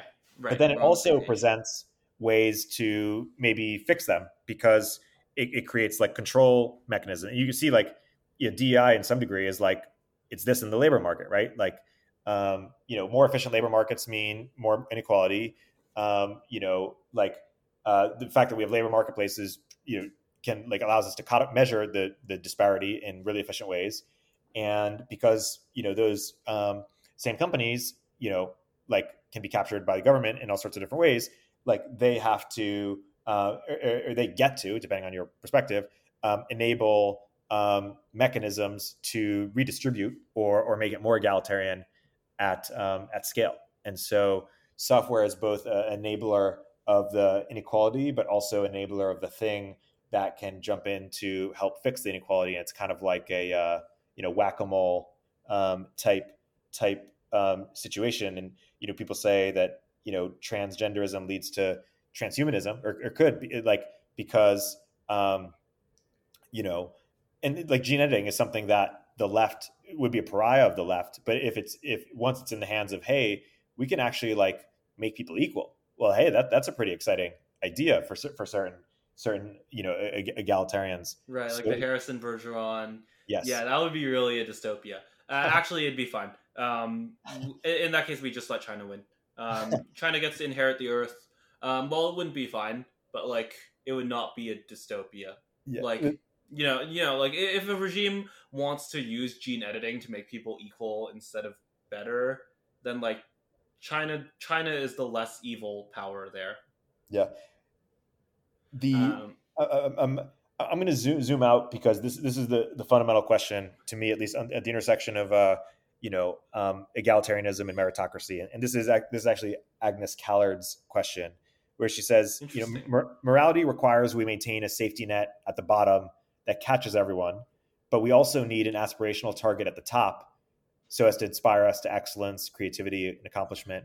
So moral worth needs to be for free, but also acquired or acquirable. as to inspire people to do it. And so, like, those are, how do we reconcile those contradictions?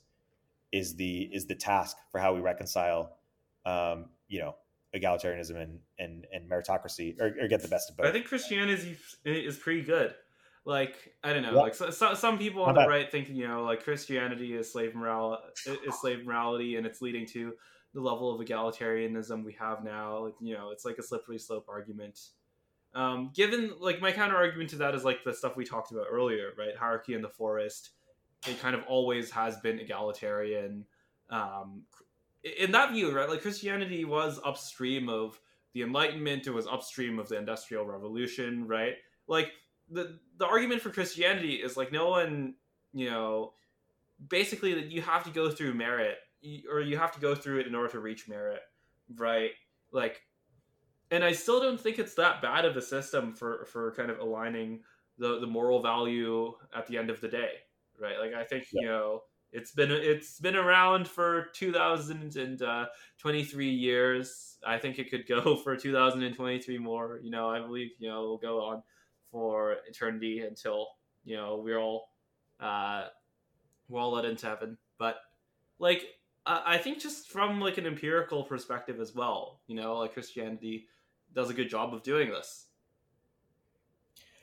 Yeah, I do think it's ironic that the thing that replaced, the slave morality of Christianity was like more More slave slave morality, morality. Yeah. without checks and balances, and it was kind of like a bastardized version of the slave morality parts of Christianity, and maybe there'll be a bastardized version of kind of the more master morality part of Christianity, or the less slave morality part, because Right. Yeah. This is why I think Nietzsche's historical retelling is just wrong, right? Like, he's kind of comparing, modern mass morality, or like not modern as in like literally now, but like modern as in his contemporary mass morality, to like the elite morality of days ago, right? Like if Nietzsche, I would wonder what he would think of like simultaneously having the worst slave morality, uh, but also having, like, at many elite levels, right, in many elite circles, especially like the capitalist elite, not necessarily the kind of not necessarily the social or the political elite, but like the capitalist elite, where I think his morality, or like what his kind of like integrated morality, is much better adopted than like almost anywhere else in history. So yeah, I think I see, like,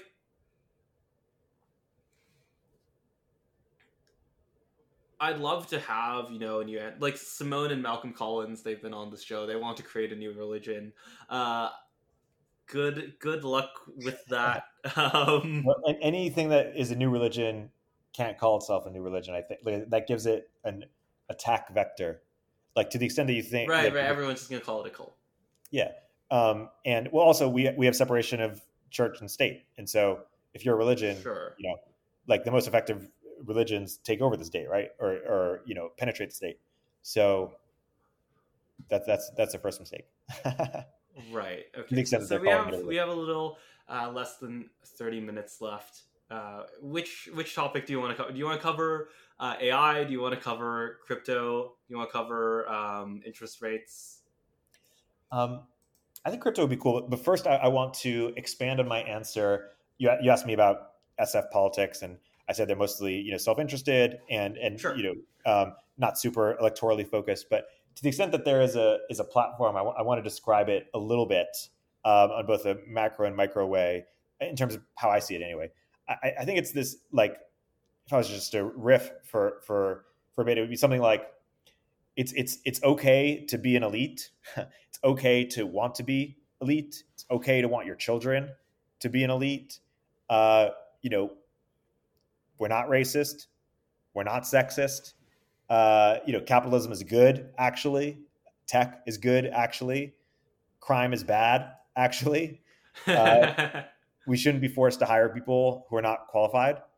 Some taxes are fine, but government is a disaster zone, and we shouldn't be keep feeding it more money. The schools should teach real topics, like math. and not indoctrinate Pro kids. math, yeah. Yeah. And we need politics out of our companies, like stat, of any kind. And at the same time, let's not like relitigate things like abortion or gay marriage or immigration, things that make us seem like bad people to the people that we care about. And on a more micro way, I think there's like, you can look at the, you know, philosophies and practices of caring and empathy that dissolve into kind of veneration of victimhood and infect everyone with resentment and misery, and see that it's a straight downward spiral of bitterness, envy. And you could say like, you don't need to live like this. I think like, we don't need to feel like this. You don't need to feel miserable at yourself all the time.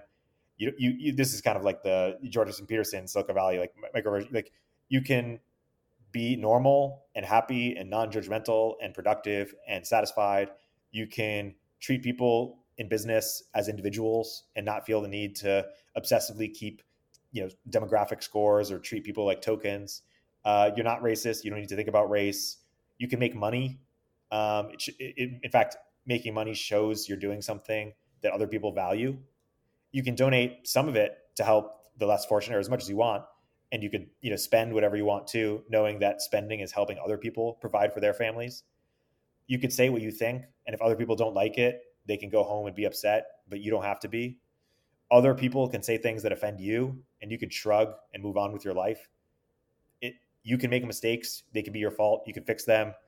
You can enjoy the spoils of your work. You can work hard and outcompete others and achieve great heights and not feel guilty about it. You can also choose to live a calmer life if you want to. I mean, the most ironic thing is that the one of the most controversial topics in tech Twitter is how hard should you work, which just shows like the core of the effort divide.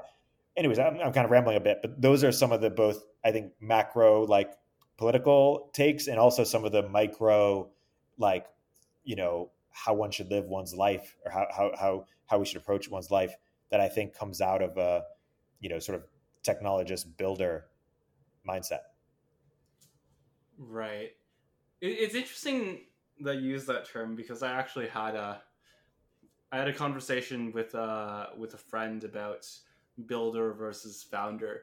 To me, like I kind of have a negative taste in my mouth when I think of like the people who call themselves builders. Like I'm thinking of basically like the 2018-ish hackathon scene, which I was pretty skeptical. I actually think like this maybe is also a controversial take, but I think like monetization and like bounties and crypto have been a extremely net positive influence on the hackathon scene. Like pre-crypto, people don't remember that like the pre-crypto hackathon scene was just like enormously busy work. And even if like the crypto stuff like is like infrastructure that's not all that technically complex and not like scientifically revolutionary in any way or form, at least it's like worth something to someone, right? Instead of literally being like side projects that are actually not functional in doing anything than make someone's resume look slightly more impressive. Yeah, you know a lot more than me on the hackathon front. I do Really? think Okay, I did not expect that. I do think builders. Well, hackathon is more of a younger man's game and more of an That's fair. engineer's That's fair. game. I think what builder enables is just a wider, like if you haven't started a company, what do you call yourself? Okay, that's fair. Yeah, it's like That's fair. some people use the term operator, but that's like not that compelling. So I mean, the more charitable view of builder is just that it's more comprehensive to include people who do great work, but haven't literally founded the companies. Sure. Yeah. So one of the topics on this list reads crypto as ESG for libertarians.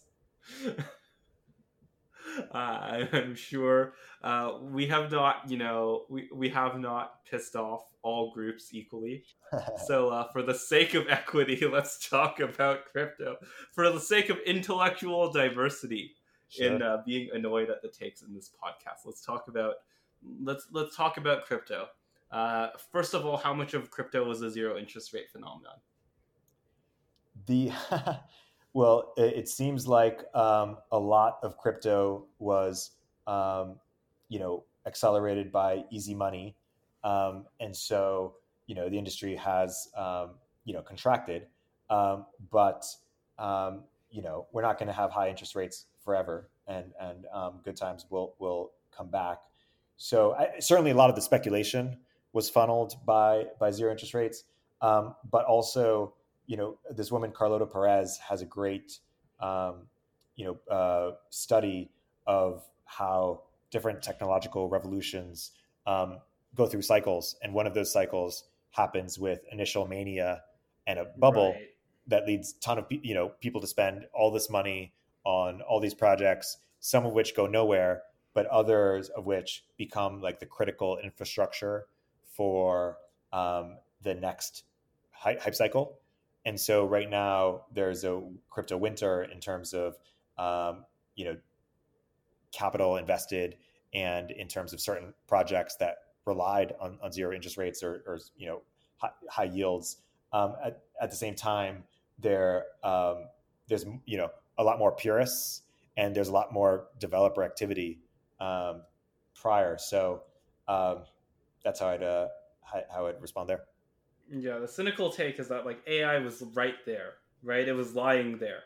It was, you know, um, and it just didn't have one like very effective proof of concept yet. And then like the main difference between kind of like AI state of the art, um, like what was it? What like 20 like summer 2022 and AI state of the art now is like pretty negligible, but it Yeah. was mostly just like really first of all releasing stuff to the public, and second of all like having a really nice clean proof of concept in ChatGPT. Yeah, absolutely. I mean, seeing, you know, there were countless people who switched from Web3 to AI, just like that. So certainly, it was right under our nose, and the combination of, the markets tanking, and thus, financial, like fintech tanking alongside of it, inclusive crypto, also enabled or accelerated AI's mind share. But I think the ESG analogy is doesn't hold as much for me, because ESG to me sounds like a way for finance people to seem moral or pure, but it's not really rigorous.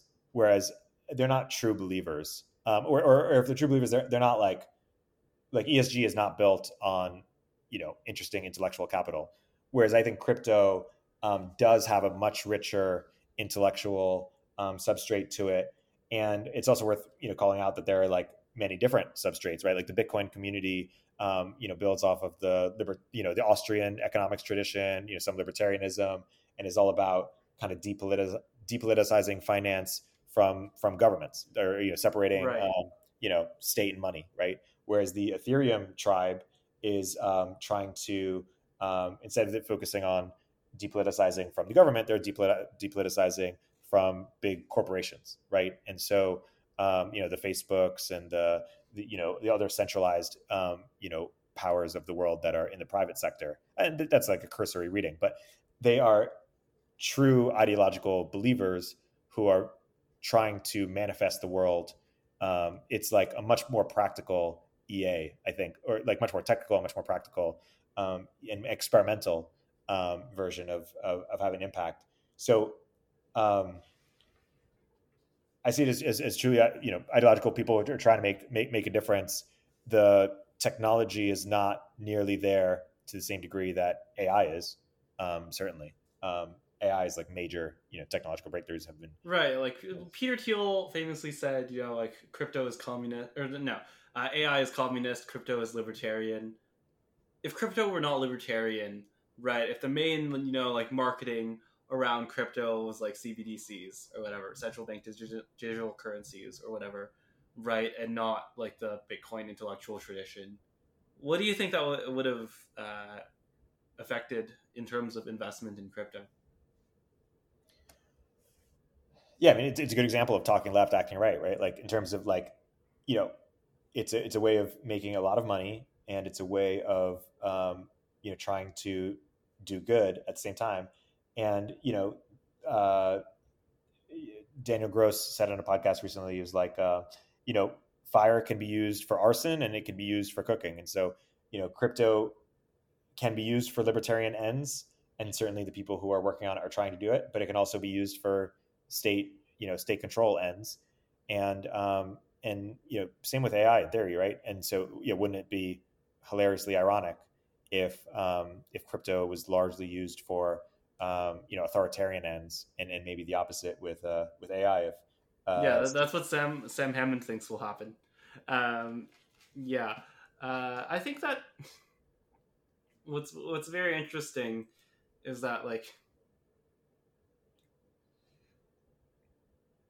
the narrative of profitability around crypto became like the actual narrative, like the narrative of like making things that were not profitable before, like NFTs, were kind of based on this, right? We're gonna like finally make art profitable, right? We're gonna supercharge monetization, right? The narrative for making things profitable became what was profitable, right? Like so when you have these kind of like true believers, when you have like libertarian true believers, they induce kind of like a market shift in the same way that yeah. like political true believers induce like a political shift, right? Like that sounded like, in my head, that sounded like an awfully Balaji like sentence, and I tried to make it less Balaji like, and it only became more Balaji like of a sentence.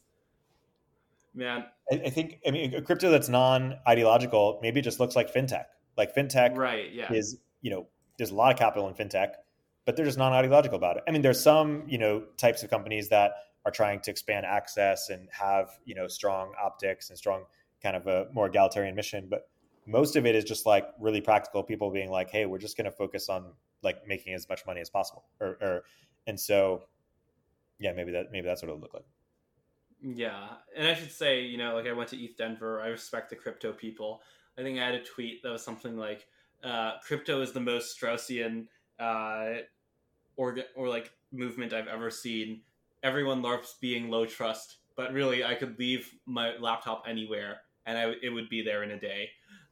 Yeah, very high trust community, and I am pro high trust communities, so it's definitely great.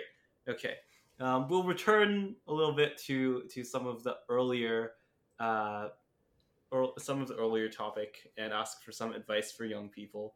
This has been a very fun, I think, topic for like revealing how people think in, I think, at least a less ideological way. But what do you think are good steps for young people in terms of dating? Good question.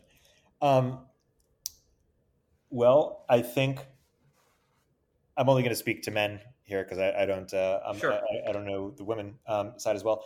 I think one thing I think to really appreciate about dating for men is that it gets a lot better as you get older, and I think it's hard to fully appreciate that. And you can accelerate that, but basically, like the the more you have to offer to the world, the more successful you are, the more you're going to be an attractive person. And so you can try to, it's sort of like, product and marketing. Like you could try to focus on marketing, like your clothes and, sort of like certain ticks and stuff like that. And that's important. Like you should do that. Like marketing is really important. But like, what you have to offer the world, i.e. the product. And that's not just your career, but career is really important. It's also like your sense of integrity, like your values, like that is, marketing bad products never going to work. And, the challenge of a lot of like dating advice is it's really like short term. It's really like marketing focused. Right. So, I mean, I think it's like, Naval even has this line. It's like, if you want to marry an incredible person, be an incredible person. Like, and so I think, dating. So one, it's worth recognizing what is the long term goal. Long term goal is presumably a amazing partnership, like marriage. that could happen early on if you find the right person. It doesn't have to happen like right away. And the more that you like work on yourself, the easier it will be. And I guess I'm implicitly talking to someone early on who's, because you're saying asking for advice, implying like maybe it's not coming super easily. And so, you know, like keep working on yourself, be patient, and great things will come. At the same time, like I think friendship is a great way for a relationship to form. Like even knowing that you're looking for a long term partnership, I think separates you from a lot of other men who are not looking for that. And so, getting to a place where you are looking for that, I think, is more likely to lead you to happiness than kind of engaging in fuckery. So, I would probably get more serious early on.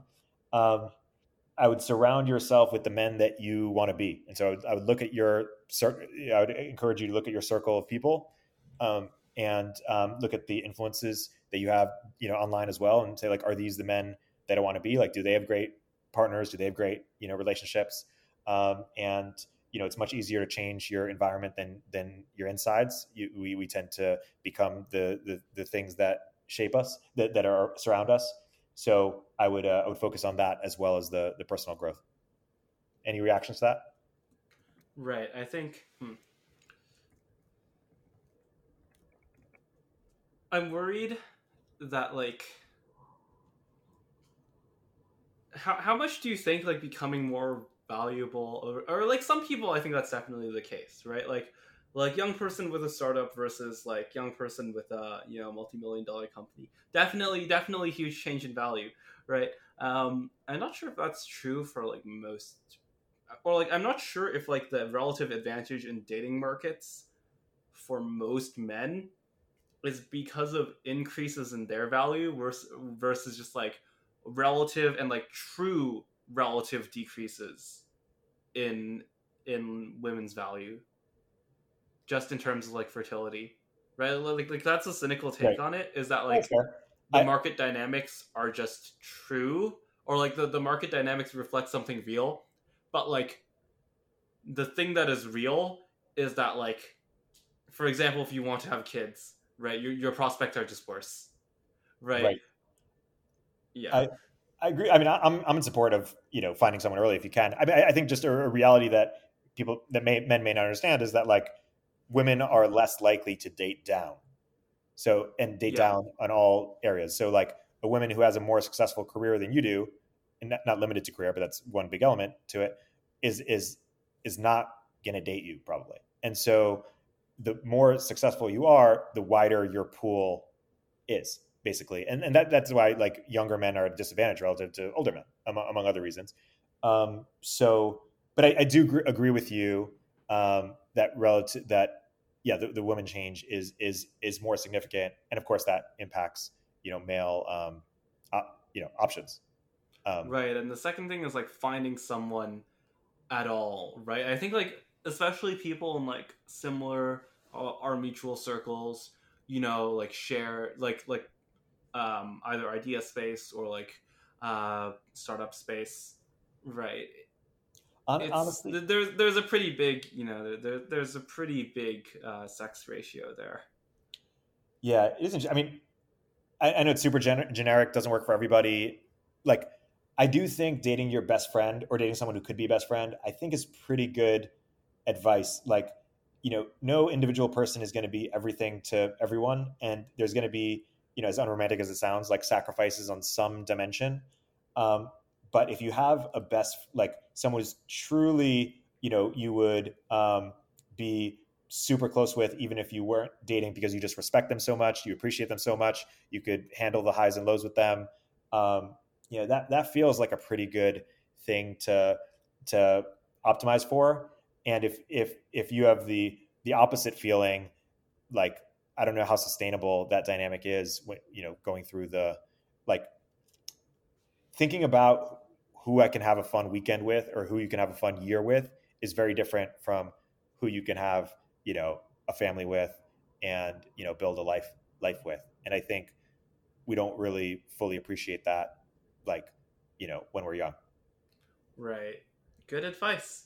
Um, Last question of the show. Always the last question of the show. I'm sure you're prepared with some very good answers for this. What is something that has too much chaos and needs more order, and something that has too much order and needs more chaos? It's a shame that given how much I enjoy the show, I should have an answer prepped for it. Let me think for a minute. One second. Yeah, it's hard because we talked about so much. Usually I want something that we haven't talked about yet. I'm sure there are many examples that we have talked about.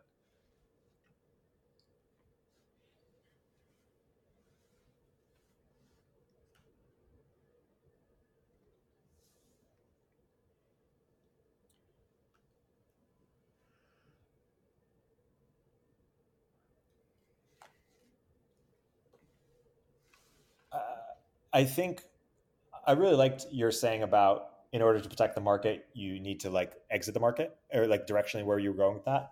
And I would love to see much more experimentation on that axis. So I would love to see tech get more engaged with politics, with policy, with culture, with education, things that don't like make them rich right away necessarily, but protect the broader ecosystem, and hopefully will present more options for them down the road. And so I would love to see more. I don't know if chaos is the right word, but certainly experimentation. Like I loved that Barry Weiss and Joe Lonzo just said, "Hey, screw it, let's like make a new university." And the team there that did that. Like I'd love to see much more of that. And I think when something seems too ordered or too regulatory or too whatever, blah, not worth our time, like that's where we need to see more experimentation, because otherwise that order, that bureaucracy will just become even more cemented. And then in terms of effective libertarianism. Yes. And then in terms of what has chaos and needs more order, I actually think one challenge in the tech community is that all these companies are competing with each other, like Facebook and Apple and Google and Microsoft and now OpenAI. Like it's actually hard to have like tech as a class act together, because those companies are trying to kill each other. And so I think we need a better job. Balaji's talked about like a NATO for CEOs before. Like I think we need more organization around like collective tech lobbying, so to speak, in a productive way. We need some class solidarity. Yes, exactly. I'm sure people love this that. Is wonderful. That's a pretty good note to end on. Anything else you'd like to add before the end of the show? The end of these 4 hours? I enjoyed this conversation. I'm excited to see what you decide to do next. I appreciate that you shared the conversation that we had with your audience, and I hope you continue to do so. People who've made it this way have made it this long, have a strong connection to you, and I think there will be a number of people who you'll be able to recruit for whatever you do because of it. So excited to see you continue to follow your path. Yeah, it'll be awesome. And I'll just leave this as a note for the ending. This was by far one of the most enjoyable episodes so far. I had a few podcasts that I think were still like very informative and very interesting, but for me were personally like pretty rough and pretty like I felt like I made some mistakes. But for this one, it was just very thoroughly enjoyable the entire way through. So yeah, thanks for coming on. It was great. Awesome. Thanks, Brian. I hope you enjoyed my conversation with Erik Torenberg. If you'd like to help us out, the number one thing you can do is to let a friend know, either in person or online. It's the best way to help the show, and hopefully you'll have a friend who's either interested in the same topics, has the same habits, and not only are you helping us out, but you're also helping your friend find something interesting and hopefully enjoyable as well. You can also help us out by leaving a 5-star review on any podcast app, suggesting future guests in the comments, subscribing to my Substack, which is linked below, and if you want to catch another great episode next week, subscribing to the podcast as well, once again on any podcast app. If you do that, then you'll get another great episode next Monday. See you then.